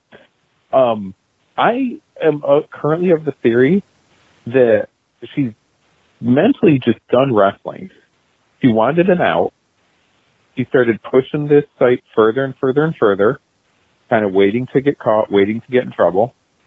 And honestly, she's probably making a ton of money off of it. What is it, like $30 a month now? all right, so even 1,000 followers, which she probably has more than that, 30,000 a month times the 12 months of the year at least for content that she can just do at home and not have to like hurt her body, travel, anything else. Not a bad deal. And honestly, she's probably making more than that every month. I am currently of the opinion that WWE is willing to let people post cute pictures, bikinis, bathing suits, underwear, whatever, as long as it doesn't cross a certain line. What's that line? I don't know, but seeing your butthole is probably past that line, my guess. So Mandy went too far over that line, and when they talked to her, it's kind of like, screw it. I busted my ass for a year. I elevated this title. I carried the NXT Women's Division on my back, and I'm tired, and I want to go home. And I don't blame her for it. And especially with her keeping the page up now and promoting it. She doesn't care. She's done. She wants to go home. This isn't like a time off and come back like Daniel Bryan. Those are my thoughts. Interested to hear yours later on, gentlemen. Stay safe in the snow. Bye. Wait, did Daniel Bryan leak pictures of his butthole? No, I think he's talking about Daniel Bryan taking time off. Oh, okay. I was confused there. But yeah, we kind of already covered it before, and just as I'm trolling through online, people still talking about it, of course, that they were saying that off of whatever her OnlyFans thing was, she was making $500,000 a year. Okay. So if she can make $500,000 a year and not travel, not take any bumps, not do anything, I don't think she was making $500,000 in WWE, Yeah, and if she wants to, she can still do indie bookings, and I don't think she's doing indie booking. Well, I'm just saying, the window's there. If you want to supplement the income, you could do meet and greets and signings. And I could see her doing appearances, but no more bumps, Sure. I'm just saying, the OnlyFans or whatever fan time doesn't have to be the only source of income. You can pad it on top of that. It's like WWE wasn't letting you go and do a Pandora's Box autograph signing, or you can't go and be a meet and greet for John Thorne, hint, hint, Right. Oh boy. I'll mention it to him. We'll see. I don't know. Yeah. If that'll get you back out there, then, maybe. Yeah, Mandy Rose for AIW meet and greet and Sky Blue for LVAC. Those are my two requests. Now, Skyview's already out in the Midwest. It'd be easier to get her to be on a AIW show. Listen, I want what I want. All right. Next call. Hello, Joe. Hello, Adam. This is once again Justin Summers, and I got a question for you. What are your top 10 favorite Jax figures that were released between 1996 and 2005? And give me the best figure from each year. Okay, that's not what I have to ask at all. Apologies for last week. I was actually going to give you a heads up so you guys could have came up with your list a little bit easier. At least had some time to think about it. So I'll go with one question for this week that you don't need a lot of maybe deep thought on. We're collectors. We collect wrestling things. I want to know, do you guys have any holy grails that you would like to collect of professional wrestling? These don't have to be figures. These can be anything associated with professional wrestling. And it doesn't have to be a high ticket item. Just something that, you would really like to get your hands on and cross off of your list. And you haven't done it either because maybe the price point is a little high for you, or you just don't come across it enough, or you're waiting for the price to come down, whatever it might be. What are some holy grails that you would like for your professional wrestling collection? For me, I really don't have a ton. I'm even getting to the point where I'm not really collecting a lot of figures. And I've said before, I'm going more with physical media. And there is a couple things physical media wise within professional wrestling that I would like to get. And for whatever reason, I haven't necessarily pulled the trigger on them yet. One of the things is the WWF Fan Club theme cassette tapes. I didn't know that those things existed until sometime in the mid to late 2000s. Maybe it's even closer to the late 2000s. They're not super expensive, but I just haven't necessarily went out of my way to pull the trigger. Some things that are a little more obtainable. These next two in particular are WWF Power Driver on vinyl, as well as a copy of any album or vinyl of Classy Freddie Blassie. I really love the song Pencil Neck Geek, and it's only available on vinyl. And lastly, another thing on my list, and this is not without me even popping open my eBay app and looking through like save searches or items that I'm watching, but I've always wanted to get my hands on a copy of the European version of WWF The Music Volume 2. Now, why the European version? Well, all in all, it's pretty much the same album. The case, I believe, is a little different, and it's not necessarily called Volume 2. It's like WWF We Gotta Rock. And, like I said, track listing's the same, but what would make me want to, just besides that packaging being different? Well, it's because it contains the PG-13, the group or rapper, I'm not exactly sure, but the PG-13 version of the Nation of Domination theme with PG-13's lyrics. And I think that would be a really cool thing to own. I own a few other like random wrestling albums for that type of stuff, but this is no different. So what are some of your holy grails in the world of professional wrestling collecting? Later. Thank you for not having it be like top 20. But I think I talk about this a lot because I am one that there's not a lot of stuff that I don't go out and buy if they're within my like reach. You know, it's not like, oh, I've wanted this figure forever and it's a $30 figure. No, I would have bought it already. So my things are either too expensive or really hard to come by. And I mentioned like last week or the week before that I'm trying to get all the pre woo woo woo Zack Ryder and Kurt Hawkins figures, and the three that I'm missing are the Microaggression Hawkins, the Microaggression Broski, and Jack's Backlash Kurt Hawkins. And I've just never seen one go up for sale mint on card ever, like regardless of price. It's not like one went up for $500 and I was like, oh, that's crazy. I've just never seen, other than like internet searches, like even a picture of one of them. So like those are something that I've been looking for a couple of years. But when it comes to like a figure that's like expensive, I might have mentioned this when I was on your podcast, Summers. But like I've said before, like I want a mint on card, like really minty mint Macho King Hasbro, or like also like a Piper Hasbro. Those are like two of my guys that ruled my fig fed back in the day, and I'd love to have like a pristine carded one. No cracks, no bend to the cardboard, anything like that. But they're like $400 or $500 a piece now at this point, and that's more than I'm probably ever going to spend on a wrestling figure. Mine, I mentioned last week or week before, and like obviously there's all caveats to the two. And one would be Jeff Jarrett Slapnuts t-shirt, or the OG Cactus Jack Wanted t-shirt. Now I know they've done repros of them, but the repros that they've done are through Pro Wrestling Tees, so they look like and feel like shit. If a bootlegger did them again today, and you could find them for sure, but they go for hundreds of dollars, and I'm not gonna wear. I get them, I'm fucking wearing them, right? And if I spend hundreds of dollars on a t-shirt, I'm not gonna wear it. But like if the bootleggers out there do like a nice,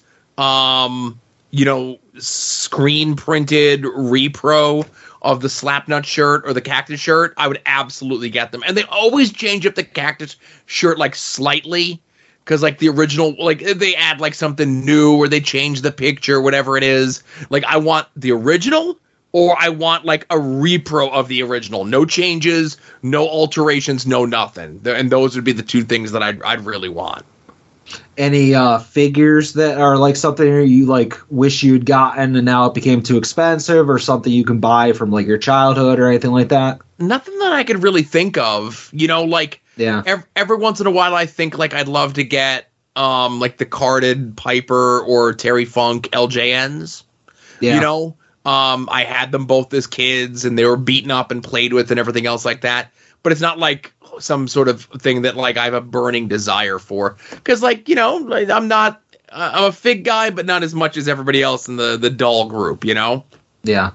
But I like how Summers is very subtly figuring out what we want for Christmas, and that's very nice of him. So I appreciate him figuring it out. But for now, I think I'll just settle for, you mentioned Terry Funk, I'd settle for an original branding iron for the LJN figure. That still eludes me. There you go. But hey, Summers, get me your gender neutral pick. There you go. Next call. Hey, Joe, Adam, it's Kyle here with NEPAWrestling.com. Just got a quick approved plug here to throw out. If you guys check out the website, NEPAWrestling.com, today you'll see part 1 of the article that we've posted called The Fall of Hydra and the Rise of Leslie Butterscotch and the Flames of Love. And that's going to cover basically the backstory of Hydra and Leslie Butterscotch and part 1 of the lead up into their huge handicap match against Chris Reject, Blackstrom, and Rex Lawless at the December 23rd holiday hangout in Sokol's. So for everybody who's into the LVAC, which I know is the majority of your listeners, Joe, is it's just a fantastic, and Adam, it's a fantastic organization and probably one of my favorite indie wrestling companies right now. So if you want to check it out, really appreciate it. Again, thank you guys all so much for what you do for indie wrestling and the banter and the great show, and I hope you have a wonderful day. Thanks, guys. Kyle, I don't know who approved that plug, but it certainly wasn't me. themanadamvan@gmail.com is my PayPal, so if you want this to happen again, you better make this right. No, Kyle's a good guy. Kyle's doing what he can with his platform and his reach to get information out there about the LVAC shows and the independent wrestling in general. And I like that the Steel Stacks show over the summer was kind of what reignited that in him. And I did get a chance to read that interview with Leslie Butterscotch. And again, it's so weird for me to say, Leslie Butterscotch or Hydra or everything else like that. Because that's not how I know him, but I'm playing the game here, and we weren't like they talk a lot about the 2005-2006 Hydra stuff, and it's a lot of peeking behind the curtain Chikara stuff. If you're into that, there's a ton of it in the first part of this. Mm-hmm. And I was relatively new to Chikara. I had just started in March, so I still didn't know a lot of people there. I was still seen as an outsider amongst a lot of the people there.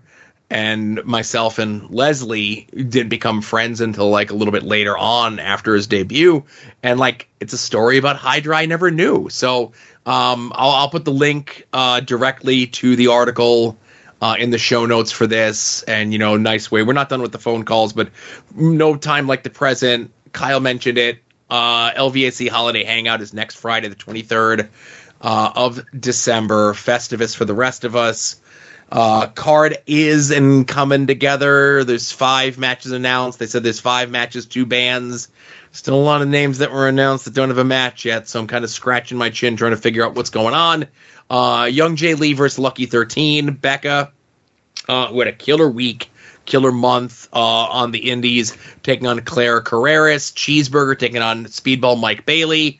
That's going to be match of the night, match of the year, late match of the year contender. Flames of Love, of course, Leslie Butterscotch and Billy Avery taking on the Commish, Blackstrom, and Rex Lawless. And just announced a couple days ago was the Batiri taking on Kevin Blackwood and Puff. Like I said, still no match announced for Boar or Big Dan. I think Mantis is just playing with his band. For the show. That, but go get your tickets. Tickets are still available. They better hashtag book the Boar, or there's going to be some issues at Sokol's. I'll tell you that. One man riot here. We'll talk, pal. Oh. Ooh. Everything's okay, but let's just say a lot of discussions. I've mentioned it's going to be a very interesting show, and it's going to be a very interesting show. But yeah, the link to the Kyle's article, interview with Leslie Butterscotch, and get your tickets. They don't send you physical tickets. Your name will just be at the door. I got my booster last week. I'll be masked up the whole time. Yeah. That's all. Well, you dodged it last time. I got it, so I'm immune. I'm not taking a chance, you know. Yeah, but yeah, I got those antibodies. I got the fake ones from the CVS, you know. Yeah. All right, pink button time. Hey, Joe and Adam, it's Ed. I'm definitely going to call again later this week, but just wanted to say I'm on my break now, and I've been listening to Joe's episode of If You Kiss My Griff, where they talk about Alex Jones, and it made me think this is specifically for Joe, because I feel like he is a better judge of this, knowing all three things fairly well. Don't worry, Adam, I'll get you on the next one. Chris Chan and Alex Jones, who would make the better whack packer? Like, I know Chris Chan seems more whack pack, but like, I think you get, no, Alex is kind of like Riley Martin. I don't know. I need you to help me decide who would be the better whack packer. Like, Chris is definitely, they're more crazy, right? But Alex would probably be the better, like, caller, I think. I don't know. It's hard. The whack pack is just the net is wide. You know what I mean? Okay, bye. I think one of the new Young Ed shows on the soon-to-be-named network is going to be he and I going over the whack packers from Howard Stern. Like an ongoing thing, or is this going to be another, like, No Chance in Helmet living? I don't know. Yeah. I don't know. Because there's a lot of minutia when it comes to Howard Stern whack packers, and I'm not going to get into it in here. But I will say Chris Chan would have made the better whack packer, only because I think Chris is more prone to wilder mood swings, a little bit more genuine in their insanity, and I definitely think that they would be someone who would be constantly asking Howard for money. And I think Alex Jones makes enough of his own money, and I think Alex Jones is a little bit of a put-on at times. I think Alex Jones would be a whack packer, but who would be a better whack packer? It's Chris Chan. Sure. All right. Ed does call again. I hope he remembered that this one is for you. So let's see. Hopefully. Hey, Joe and Adam, it's Ed. I'm calling back because I have something for both of you now. No Podgy and Davey this year, as that will be our last episode. So like, we don't really want to do awards. And Jonah, let's not pretend like Jonah didn't watch any wrestling. Pat probably only watched AIW. TSJ's probably seen the most besides me. And I haven't even seen that much this year. Like, it was a year where I wasn't really into Noah. No company really gripped me tight to make me watch a lot of their stuff except Impact from like Bound for Glory on. Like, that's Impact. That's not going to be any, great matches of the year unless it's Impact. But my favorite award that we always did was the favorite Twitter account of the year, who did the best at Twitter. And since we're not doing that this year, I want to know what you guys think is the best Twitter account from Wrestling Twitter in 2022. Erica making a run for it at the end, but I got to go with Doxy Stoxy. 90% bangers from Doxy Stoxy. That is a man that gets his audience well. I'm jealous. He can be so mean. He's allowed to be so mean, and it's accepted. And I'm so jealous of it. I can't be mean like that. I guess sometimes I can. I guess. I don't know. What do you guys think? Okay, bye. Thank you for including me on that one, Ed. And as you said, Erica has been on a late surge for consideration for that award. Doxy don't miss, so you got to stay out of his sights. I'm glad I'm, I won't say in his good graces, but like not on his radar. But I don't know, Ed. I mean, you're wrestling adjacent, so I mean, you might be my favorite wrestling adjacent Twitter. I don't know. Ed's pretty good. Yeah. But I think the true test of a good Twitter account, when it comes to this sort of thing, is like the meanness of it. Like, this is why, like, the whole thing when Johnny Gargano told you that I'm mean, I think to myself, I'm like, boy, I see way more meaner shit than what I say, right? Yeah. Doxy Stoxy's number one. Again, Doxy don't miss. Doxy don't listen to this podcast. He's got better things to do. But I can't even read any of his tweets, right? Because that's how mean they are. And then, like, by proxy, I get in trouble by reading them, you know? Mm-hmm. Especially on this. I will say Garrett Kidney, who is like a social media guy for Impact, is really good. He does a podcast called You've Got to Be Kidding Me, where they're going through like the history of TNA. I think they're up to like mid 2005.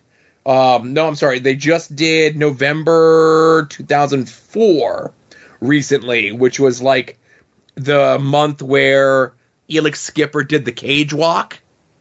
Yep. Remember that? Yeah. Yep.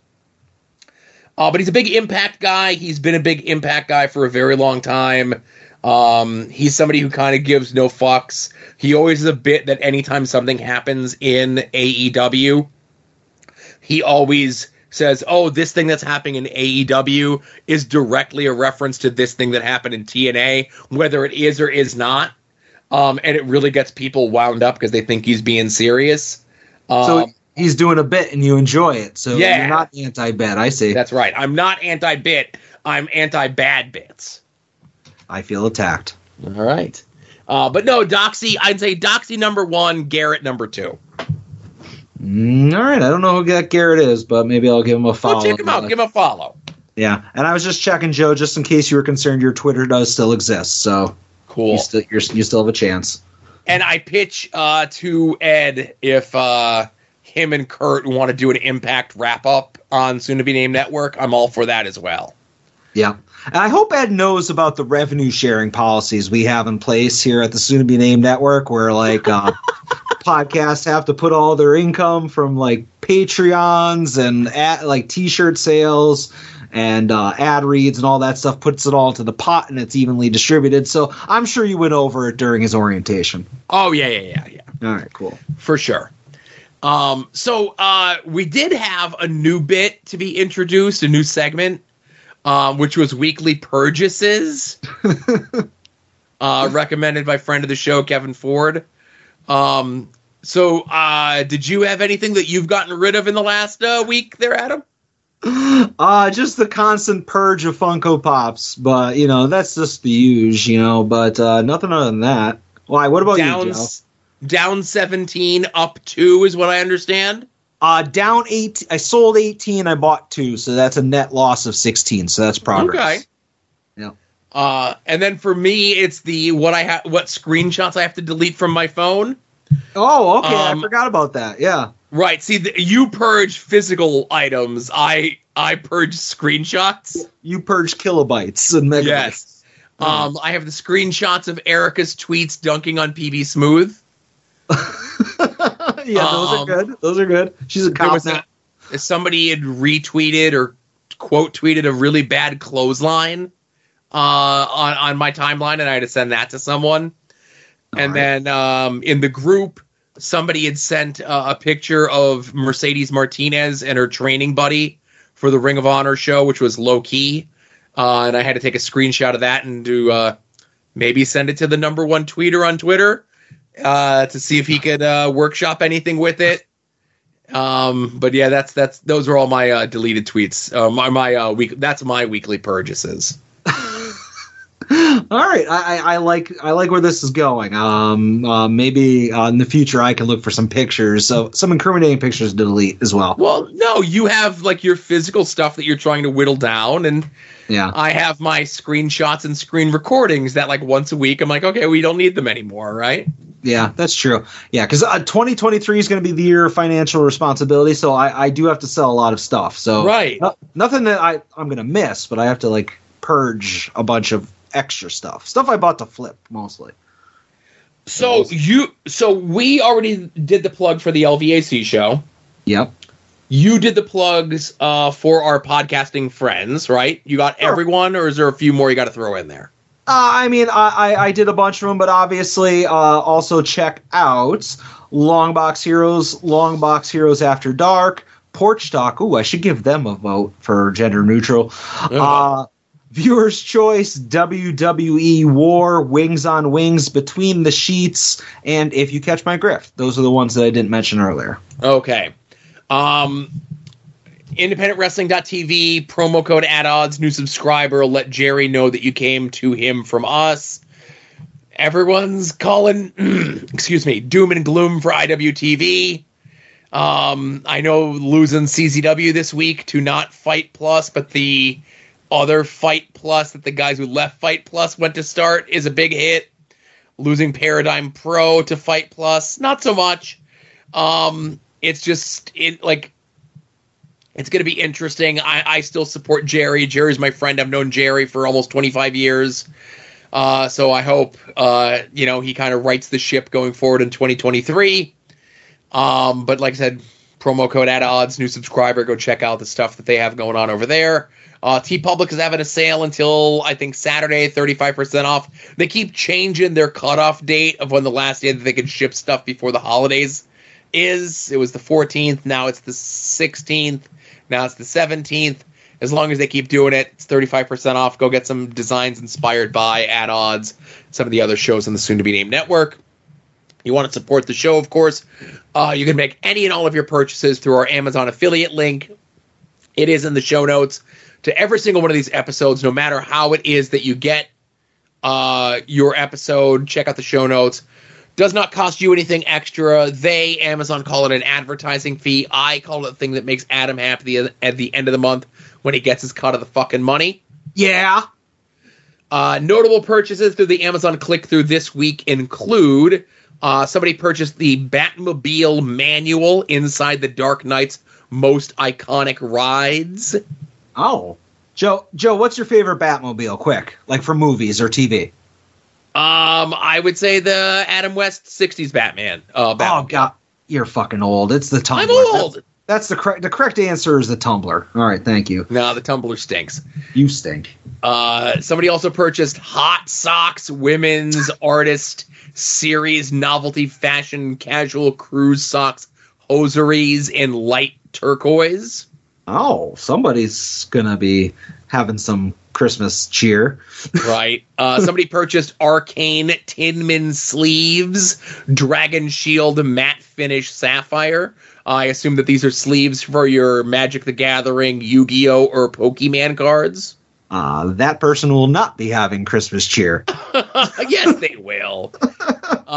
Somebody also purchased the BioShock Big Daddy 3D wood puzzle and model figure kit with exclusive poster, build and paint your own 3D game toy, holiday educational gift for kids. I'm not really sure how it could be for kids when it also said teens, adults, no glue required, 17 and up. Well, I am now anti-model building, so right. Hopefully that wasn't bought for me. I hope they bought it in spite of you. Yeah. Just show me like what they can do. You know? Right. And somebody also purchased a 6-piece earwax removal kit, professional double-headed ear pick, earwax removal tools, 316L stainless steel ear cleaner curette with cleaning brush, storage box, suit for kid adult gold. All right. I don't have a comeback for that one. That one caught me off guard. That's someone who has filthy fucking ears. But I appreciate them using our click-through, though. Right. I sleep. I go to bed with my earbuds in. I listen to podcasts at night to go to bed. And there's after a couple days, I do have a lot of buildup, but I just get a warm washcloth. I put some soap on it, and I really get that fucker in there, right? Ugh. And then I have a special electric toothbrush that I use to clean the earwax out of my earbuds. Stop with all this. Move on. Oh, well, thank you, everyone who made a purchase through the Amazon affiliate link, whether it be this week, this month, this year. It's all greatly appreciated. Yeah. Well, I did my plug, so I think it's time for the best part of the show. All right.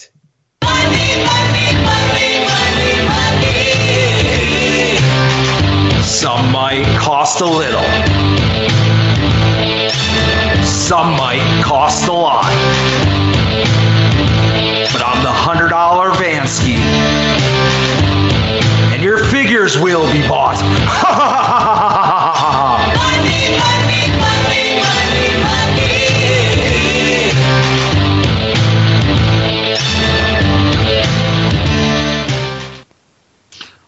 Joe, I bought a lot of things this week, but I did a lot of Christmas shopping. Like I've been dragging my feet. I think I might have mentioned it before, but I've been dragging my feet, and I'm like, all right, Christmas is like a little bit more than a week away, so I should finish that up. So I am 100% done on Christmas shopping. I'm not going to go into detail on any of that stuff, but I got it all done. It's not necessarily all in hand, but everything is coming from places that should ship it on time. And if it's not here on time, it's for people that I won't necessarily see on Christmas or Christmas Day. So I'm not worried. But I did make a couple purchases, and I will start off with one. I don't know if you saw, but Series 3 of the Major Bendies came out. Now, I didn't buy any of those because, buying Major Bendies from Major Pod merch, whatever, that's not for me, Joe. That's not what I do. I don't buy those. I think that's passe. I'm out of the common Major Bendy game. But I'm not out of the store exclusive Major Bendy game. So I bought the Wrestling Collectors Shop exclusive Chelsea Micro Brawler. Not Micro Brawler, Major Bendy. Because, I needed one. And it's a terrible looking figure. Just don't get me wrong. It's probably they're getting worse looking if all possible, but I still bought it because I'm me. And they mentioned on the pod this week that they're up to 40 Bendies they came out with this year, and I was like, that can't be right. And I went and I looked, and like with chases and exclusives and all that stuff, and the stupid Tyrus Bendy, I was like, holy shit, they've come out with 40 fucking Major Bendies this year. So say what you want about Broski, but the trains run on time around there. Okay. But that's my first purchase. Joe, do you have anything? I do, actually. So I was kind of dragging my feet on this a little bit only because of a time issue. So earlier this year, Gilbert Gottfried passed away, and Gilbert was absolutely one of my favorite comedians, performers, personalities. Just such a unique presence, just such a unique person altogether. And toward the end of the fall, Frank Santopadre, who did the podcast with Gilbert, got a bunch of their friends and family and all sorts of people together, and they kind of did like a big eulogy, celebration of life thing for Gilbert. Okay, and it's like, well, it's going to come out as a podcast. What are they going to do? How are they going to do it? Well, a week ago, they put it up through this thing called Moment.co, right?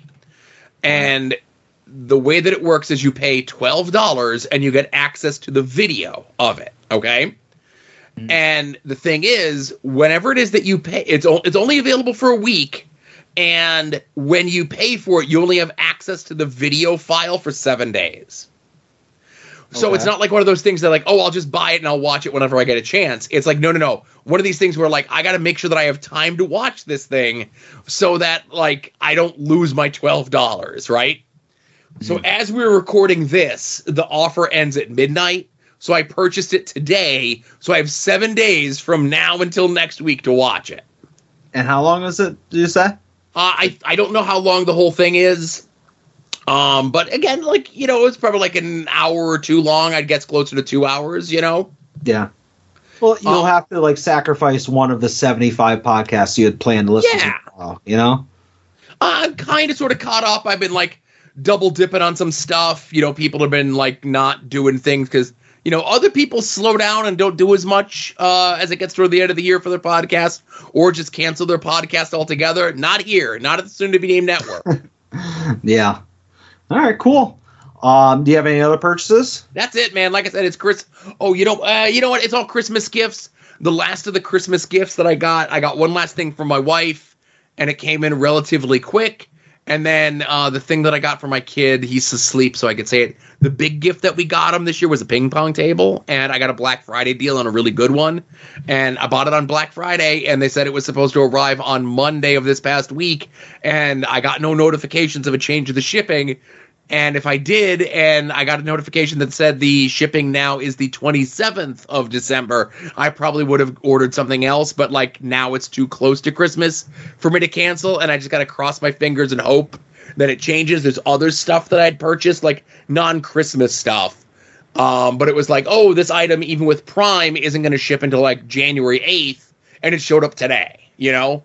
Yeah. So I think Amazon shipping right now is a little screwy, you know? Well, let me ask you this, and I might be able to help you with something. If you go to the listing of that product right now, yes. What does it say? Like, if you were to buy it right this second, what's the shipping date for a new customer buying that item? Let me look. Because, and I'll explain. Oh, now see, as we talk, right now it's saying that it's going to be here on Saturday. Okay. So like, literally, yesterday it said it wasn't going to be here until the 27th. Gotcha. So you see what I'm saying? Yep. So I bought my mom something from Amazon, and before I went to check out, it said in stock. You know, I have Prime, so it said like, you know, order by 5 p.m. and you'll get it the day after tomorrow. You know, so I order it. You know, I'm happy to like that's gonna be no problem. And then I look at it and it says shipping by December 20th. And this is like, I guess, the 13th that I ordered it, or the 12th. Right. And I'm like, well, that's cutting it close. And why is it going to take 9 days to ship when it just told me that it was going to ship like the next day and be like overnighted, basically? So this actually is a trick that helped me with some figures. If you ever have an item where you order it and it tells you that you'll get it in like a day or two, and as soon as you place the order, the shipping date is like in the future, like weeks or even months, which I've seen happen with figures. Go into your order history and click edit order, and then it'll have a thing that says change shipping time. Now, even though I'm sure as a Prime member, you default to the fastest shipping. Yeah. For whatever reason, when you click on that, the only shipping time it gives you is the Prime. But if you click on that same Prime shipping and hit save, it like unfreezes the item from being like weeks away. So I did that with the item that I got for my mom that again, it says it was going to ship on the 20th. I went into the order, said change shipping, just chose Prime shipping again. And like 10 minutes later, it says like arriving tomorrow. Mm-hmm. It's like this weird fix that somebody like in the toy community taught me, and it's worked for me several times with Amazon. Right. So like I said, this thing I purchased on the 25th, and it told me that it would ship, like I would have it by the 12th. I'm like, that's plenty of time, right? Yeah. So I didn't care. You know, it was a Black Friday deal, whatever. Excuse me. And, you know, like I said, you know, yesterday, me and my wife were like, shit, it's not going to be until the 27th. And then we're checking it today, and it says Saturday. So... yeah. No, that's awesome. I'm going to come over and play it. I'm pretty good at ping pong. Yeah, we're really excited about it because, like, I think I talked about on the show, we went to Philly a couple months ago and we went to that ping pong place. He really liked it, and, like, he's still been talking about it a bunch. He tells all his little friends about how cool it was. And, like, he has no idea that, like, this is something that we could even get, you know? And yeah, I probably think so. You could only get them if you're like a professional organization. Something. Yeah. And the plan is obviously it's going to be difficult with him being here on Saturday, but is to get it in the house and have it set up downstairs. He opens up all of his Christmas stuff. The last thing that he opens up is a thing of the paddles and balls with a note that says go downstairs. That's awesome. You know, so like even though like he's at the age he doesn't believe he's in on it. You know, he watched the Roddy Piper Bobby Eaton thing that we put on before, so he knows what's up. But like we still like to surprise him and give him cool shit. You know? Yeah. Yeah. That's cool. One other purchase. I've mentioned this before. Like a couple months ago, I had bought those dissected cell phones, and they were framed. If you remember, like the dissected iPhone, the dissected first Android phone. Yeah. So like I have a soft spot for like phone history. And I don't think I've ever mentioned this on the podcast, but years ago, I bought, and this is maybe like 5-6 years ago, I bought this Sanyo flip phone that was very, very briefly, ESPN had their own cell phone service. And this was prior to like smartphones existing. So on eBay, I actually found like dead stock of that phone. So it was like a sealed box of the ESPN phone. And it was like, still sealed with all the packaging and whatever. So when I got that, and that was actually one of the first phones that I sold when I first started working at the importer-exporter business like 18 years ago. So when I was able to find one that was like brand new, like never touched, I jumped on it. So like I always joked with like friend of the show Dave Holden that I want to buy a lot of like the classic phones, but I want them like, for lack of better terms, like mint on card, mint in box. So I had something on my saved search for years. I'm not even exaggerating, years and years and years, that actually came up, and I purchased the HTC. If you remember that phone company, long since, well, they're not dead, but they might as well be dead. But the HTC Nexus 1, which the Nexus line of phones existed. There was the Nexus 1, 2, 3, 4, 5, 6, 6P, the Galaxy Nexus, and eventually they rebranded it as the Pixel, which is what I'm currently on, the Pixel 7 Pro. Okay. So it's the great granddaddy of high-end Google phones. But this phone's from 2010, and I managed to get one that is still in its box, unused, with all the original packing stuff on it, the original screen protector that says like "Welcome to your Nexus 1" and all that stuff. So I've seen many of them for sale, but it's hard to get one in the box, let alone one that's not been used. So I finally was able to get that, and I'm adding it to. It's now up to 2 items in my cell phone museum that's going on. So it's a weird thing that nobody will appreciate but me. But I wanted it. You're gonna need to add another wing onto the house. You have the grease room. You have the defaults, and now you have cell phones throughout history. Yeah, well, it's just a grease shelf, so maybe we can have like a cell phone shelf as well. Gotcha. But that's it for me, Joe. That's all I got is the major bendy in that cell phone, because it's been mostly me buying Christmas stuff. So, Adam, there is one more thing that we have to discuss. Okay. Uh-oh. So before we started recording, I loaded 2 things onto the soundboard. Because, Adam, a group of us, several of us, very select tastemakers, if you will, were promised something by December 14th, right? We were promised something in February of 2023, and that day came and went. We were promised something summer of 2023. 2022, and that day came and went. We were promised October 2022, and that day came and went. And then we were promised December 14th of 2022. And that day came and went. And we start recording this at 9 o'clock Eastern Time on the 15th. And I loaded 2 things into the soundboard, Adam. And one was going to be if I didn't get my shipping notification for my Double J Zombie Sailor Toys figure. And the other one would be if I did get my shipping notification for my Double J Zombie Sailor figure, retro figure. And Adam, while we were recording, I got my shipping notification. I'm going to let this play for the rest of the episode. The long-ish National Nightmare is almost over, Adam. It's a little loud, so you might have to turn it down. I purposely did it lower than I had it the last time, right? Yeah, it's still hard to hear you. But yeah, that's, it's impressive that it happened. So you got your shipping notification now. Here's the thing. Just getting a tracking number doesn't mean shit. I understand. It could still take a week for there to be movement on that tracking number. So let me ask you this question. Now that you have, at the very least, a tracking number. Yes. Is it like all's forgiven, you're happy? No. Or are you going to be like, all right, well, is it going to take, if it takes 10 days for that thing to be in your house, are you going to be mad? No. So at this point, I'm just happy that it shipped, okay? Yeah. But it's not over yet. I need to get it in my hands. Would I love to have it in my hands before Christmas? Yes. Would it be hilarious if I get it on or before the 26th? Absolutely. Yep, the 17-month anniversary of the original pre-order. If it comes and arrives on my doorstep the 17-month anniversary, it would be hilarious, right? Yeah.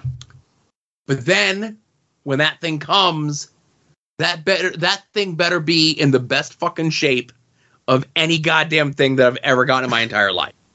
I don't want to say I hope, but I would not be surprised if it was just rolled up and thrown in a bag. I wouldn't doubt it. Yeah. So again, the fact that I got the shipping notification, we were promised to have it on the 14th, I got it on the 15th. I know that don't mean nothing, but it means something, you know? Yeah. Again, I am shocked that there hasn't been, because every single Zombie Sailor figure, once they're in his hands, he shows pictures of like the stacks and stacks of boxes, and here's 50 Broski and Hawkins figures, here's 100 whoever else was in that first line, it's escaping me, but Dino Bravo, Earl Hebner, and Sabu. Yeah, so it's like, oh, here's 100 Sabus. I haven't checked social media since we started this podcast, but I'm really surprised that we haven't seen these giant pallets of Double J figures. And I'm not saying that he doesn't have them, but I'm not ruling out that he doesn't have them. Like, oh, they're at the port and he was assured that they'll be in his hands by December 16th. So I'm just going to go ahead and make the shipping labels to stall. Because I haven't seen those pictures yet, and that's got me worried for you. It's got me worried too, but at least I got something, you know? You got that email. So let me ask you this. Do you delete your original email and just save the new email? Because that's what I do. That's what I do. Okay, yeah. You keep, because it gets moved up to the top of the queue because it's more likely to be soon to be deletable for weekly purchases. And that's the other thing is, even when you go in, it says items in this shipment. Double J San Diego pre-order ships ETA February 2022. Yeah. He should update that. That's an easy fix. But right, you know what? And it says label created not yet in system. Yeah. Well, it'll be in the system when they arrive on the docks. And then he put up on Instagram last Tuesday that they came into the docks. Then they came in last Tuesday, and they've just been sitting there for I don't fucking know what reason, right? Yeah, I mean he said it, but he doesn't have any pictures of the ones that have arrived. They said on Broski and Hawkins podcast, like, oh, Zombie showed us some like samples of the Jeff Jarrett, that are in hand. And I'm like, all right, well, samples get shipped separately from the sellable units. You might get a case of like 10 samples just to make sure everything's cool before we, send them over to you. Just because he had the samples in his hands doesn't mean he has the finished product. And like I said, I'm just like, the fact that I have a shipping thing, I'm like, okay, at least the ball is moved for the first time in almost 17 months. Yeah. Well, the good news is, and again, I'm happy that you have that. Anytime we can talk a little bit less about Jeff Jarrett on this podcast is a good thing. I kid. But at least Zombie has promised us multiple figures arriving in 2023. Obviously, the Johnny Gargano, Little Mean Johnny went on sale last night. Tonight. Well, pre-order, for the major groups. Yeah, if you're in the Patreon group, it went on sale last night. If you're general public, it went on sale, while we were recording. And he promises that that's going to be in our hands within, I think he said 5 months. And Zombie said they were going to ship in the summer. Oh, yeah, that's right. And summer can go all the way to August something, so... But yeah, so I mean, obviously he's got this all figured out. Everything's going to be much quicker. And I definitely didn't pre-order Johnny Gargano Zombie Sailor figure. So, of course you did. What? No, I said I didn't. Did you order two because there's two different cardings on it? No, it's a 1 in 10 chase. I would never buy 10 of them to try to get that or multiples. If I did buy one, just for the bit, so that in 6-7 months we can go through this all over again with another figure, I would have only bought one. Mm-hmm. Just saying. And I'm sure you got a real good deal on it because you get the Good Brother discount for being a major toy boy. Oh, so apparently Series 2, again, I didn't because I didn't pre-order one, but Series 2, which was the Raven set and all that stuff, everybody other than Raven, obviously, was $40 to the general public. So Zombie offered to major Patreon members a $5 discount if you pre-ordered last night. And the discount brought the figure down to $38 before tax and shipping. So you got $5 off, Joe, but it was $5 off a newly raised price. Yeah, Raven is 45. All the other figures in that series were 40. I think the discount was it was whatever it would end up being, $5 off each. Yeah. So. Like I said, I'd be curious to see how long that Gargano takes for anybody who had pre-ordered it for it to come in. Again, I did not pre-order it, but I'm very curious how long it's going to take to arrive, because I'm sure Zombie's going to be on the nose on this one. But again, I did not pre-order one because I would not do that. Promising 15 figures shipped in 2023. Yes. Yes. He couldn't get 4 out this year. Double J will be 5, right? Well, whatever Series 1 came out this year, right? About 4 figures. No, 5. 5. So 5 figures plus Double J is 6. Yes. Yeah. So he's doubling plus for next year. Yeah. And I know he's counting in that. So you got the new series, which is 5 figures, right? Yeah. You got Johnny, you got the new Sabu, you got the Danhausen, that's 8. And we've seen the whatevers for Roadkill. And then there's the second Andre with the black singlet. So that's 9 that we know of for sure. Okay? Yeah, so probably a series of 4 that he hasn't at least said the exact lineup for or something to that effect. Right, exactly. So he's guaranteeing that 15 will be shipping in 2023. I'm sure he's going to nail it. I think that this is the year of Zombie Sailor. I'm gonna turn face on Zombie Sailor toys. Oh, okay. Yeah, this is the year. Well, like I said, unless somebody remarkable gets announced for the next sets or the next series, I wash my hands after this Raven thing. Yeah, and like I said, I washed my hands after the Broski and Hawkins ones because I definitely didn't pre-order a Johnny Gargano. Definitely didn't do it. Mm-hmm. Yep. So I'm done. I washed my hands. All right. But that's it for me, Joe. All right. That's it for everyone. Like I said, next week we're watching A Christmas Bounty for Adam's homework. Why is The Miz in so many shitty Christmas WWE movies? But closing out episode 220 of At Odds with Wrestling, everyone be safe out there and enjoy some wrestling.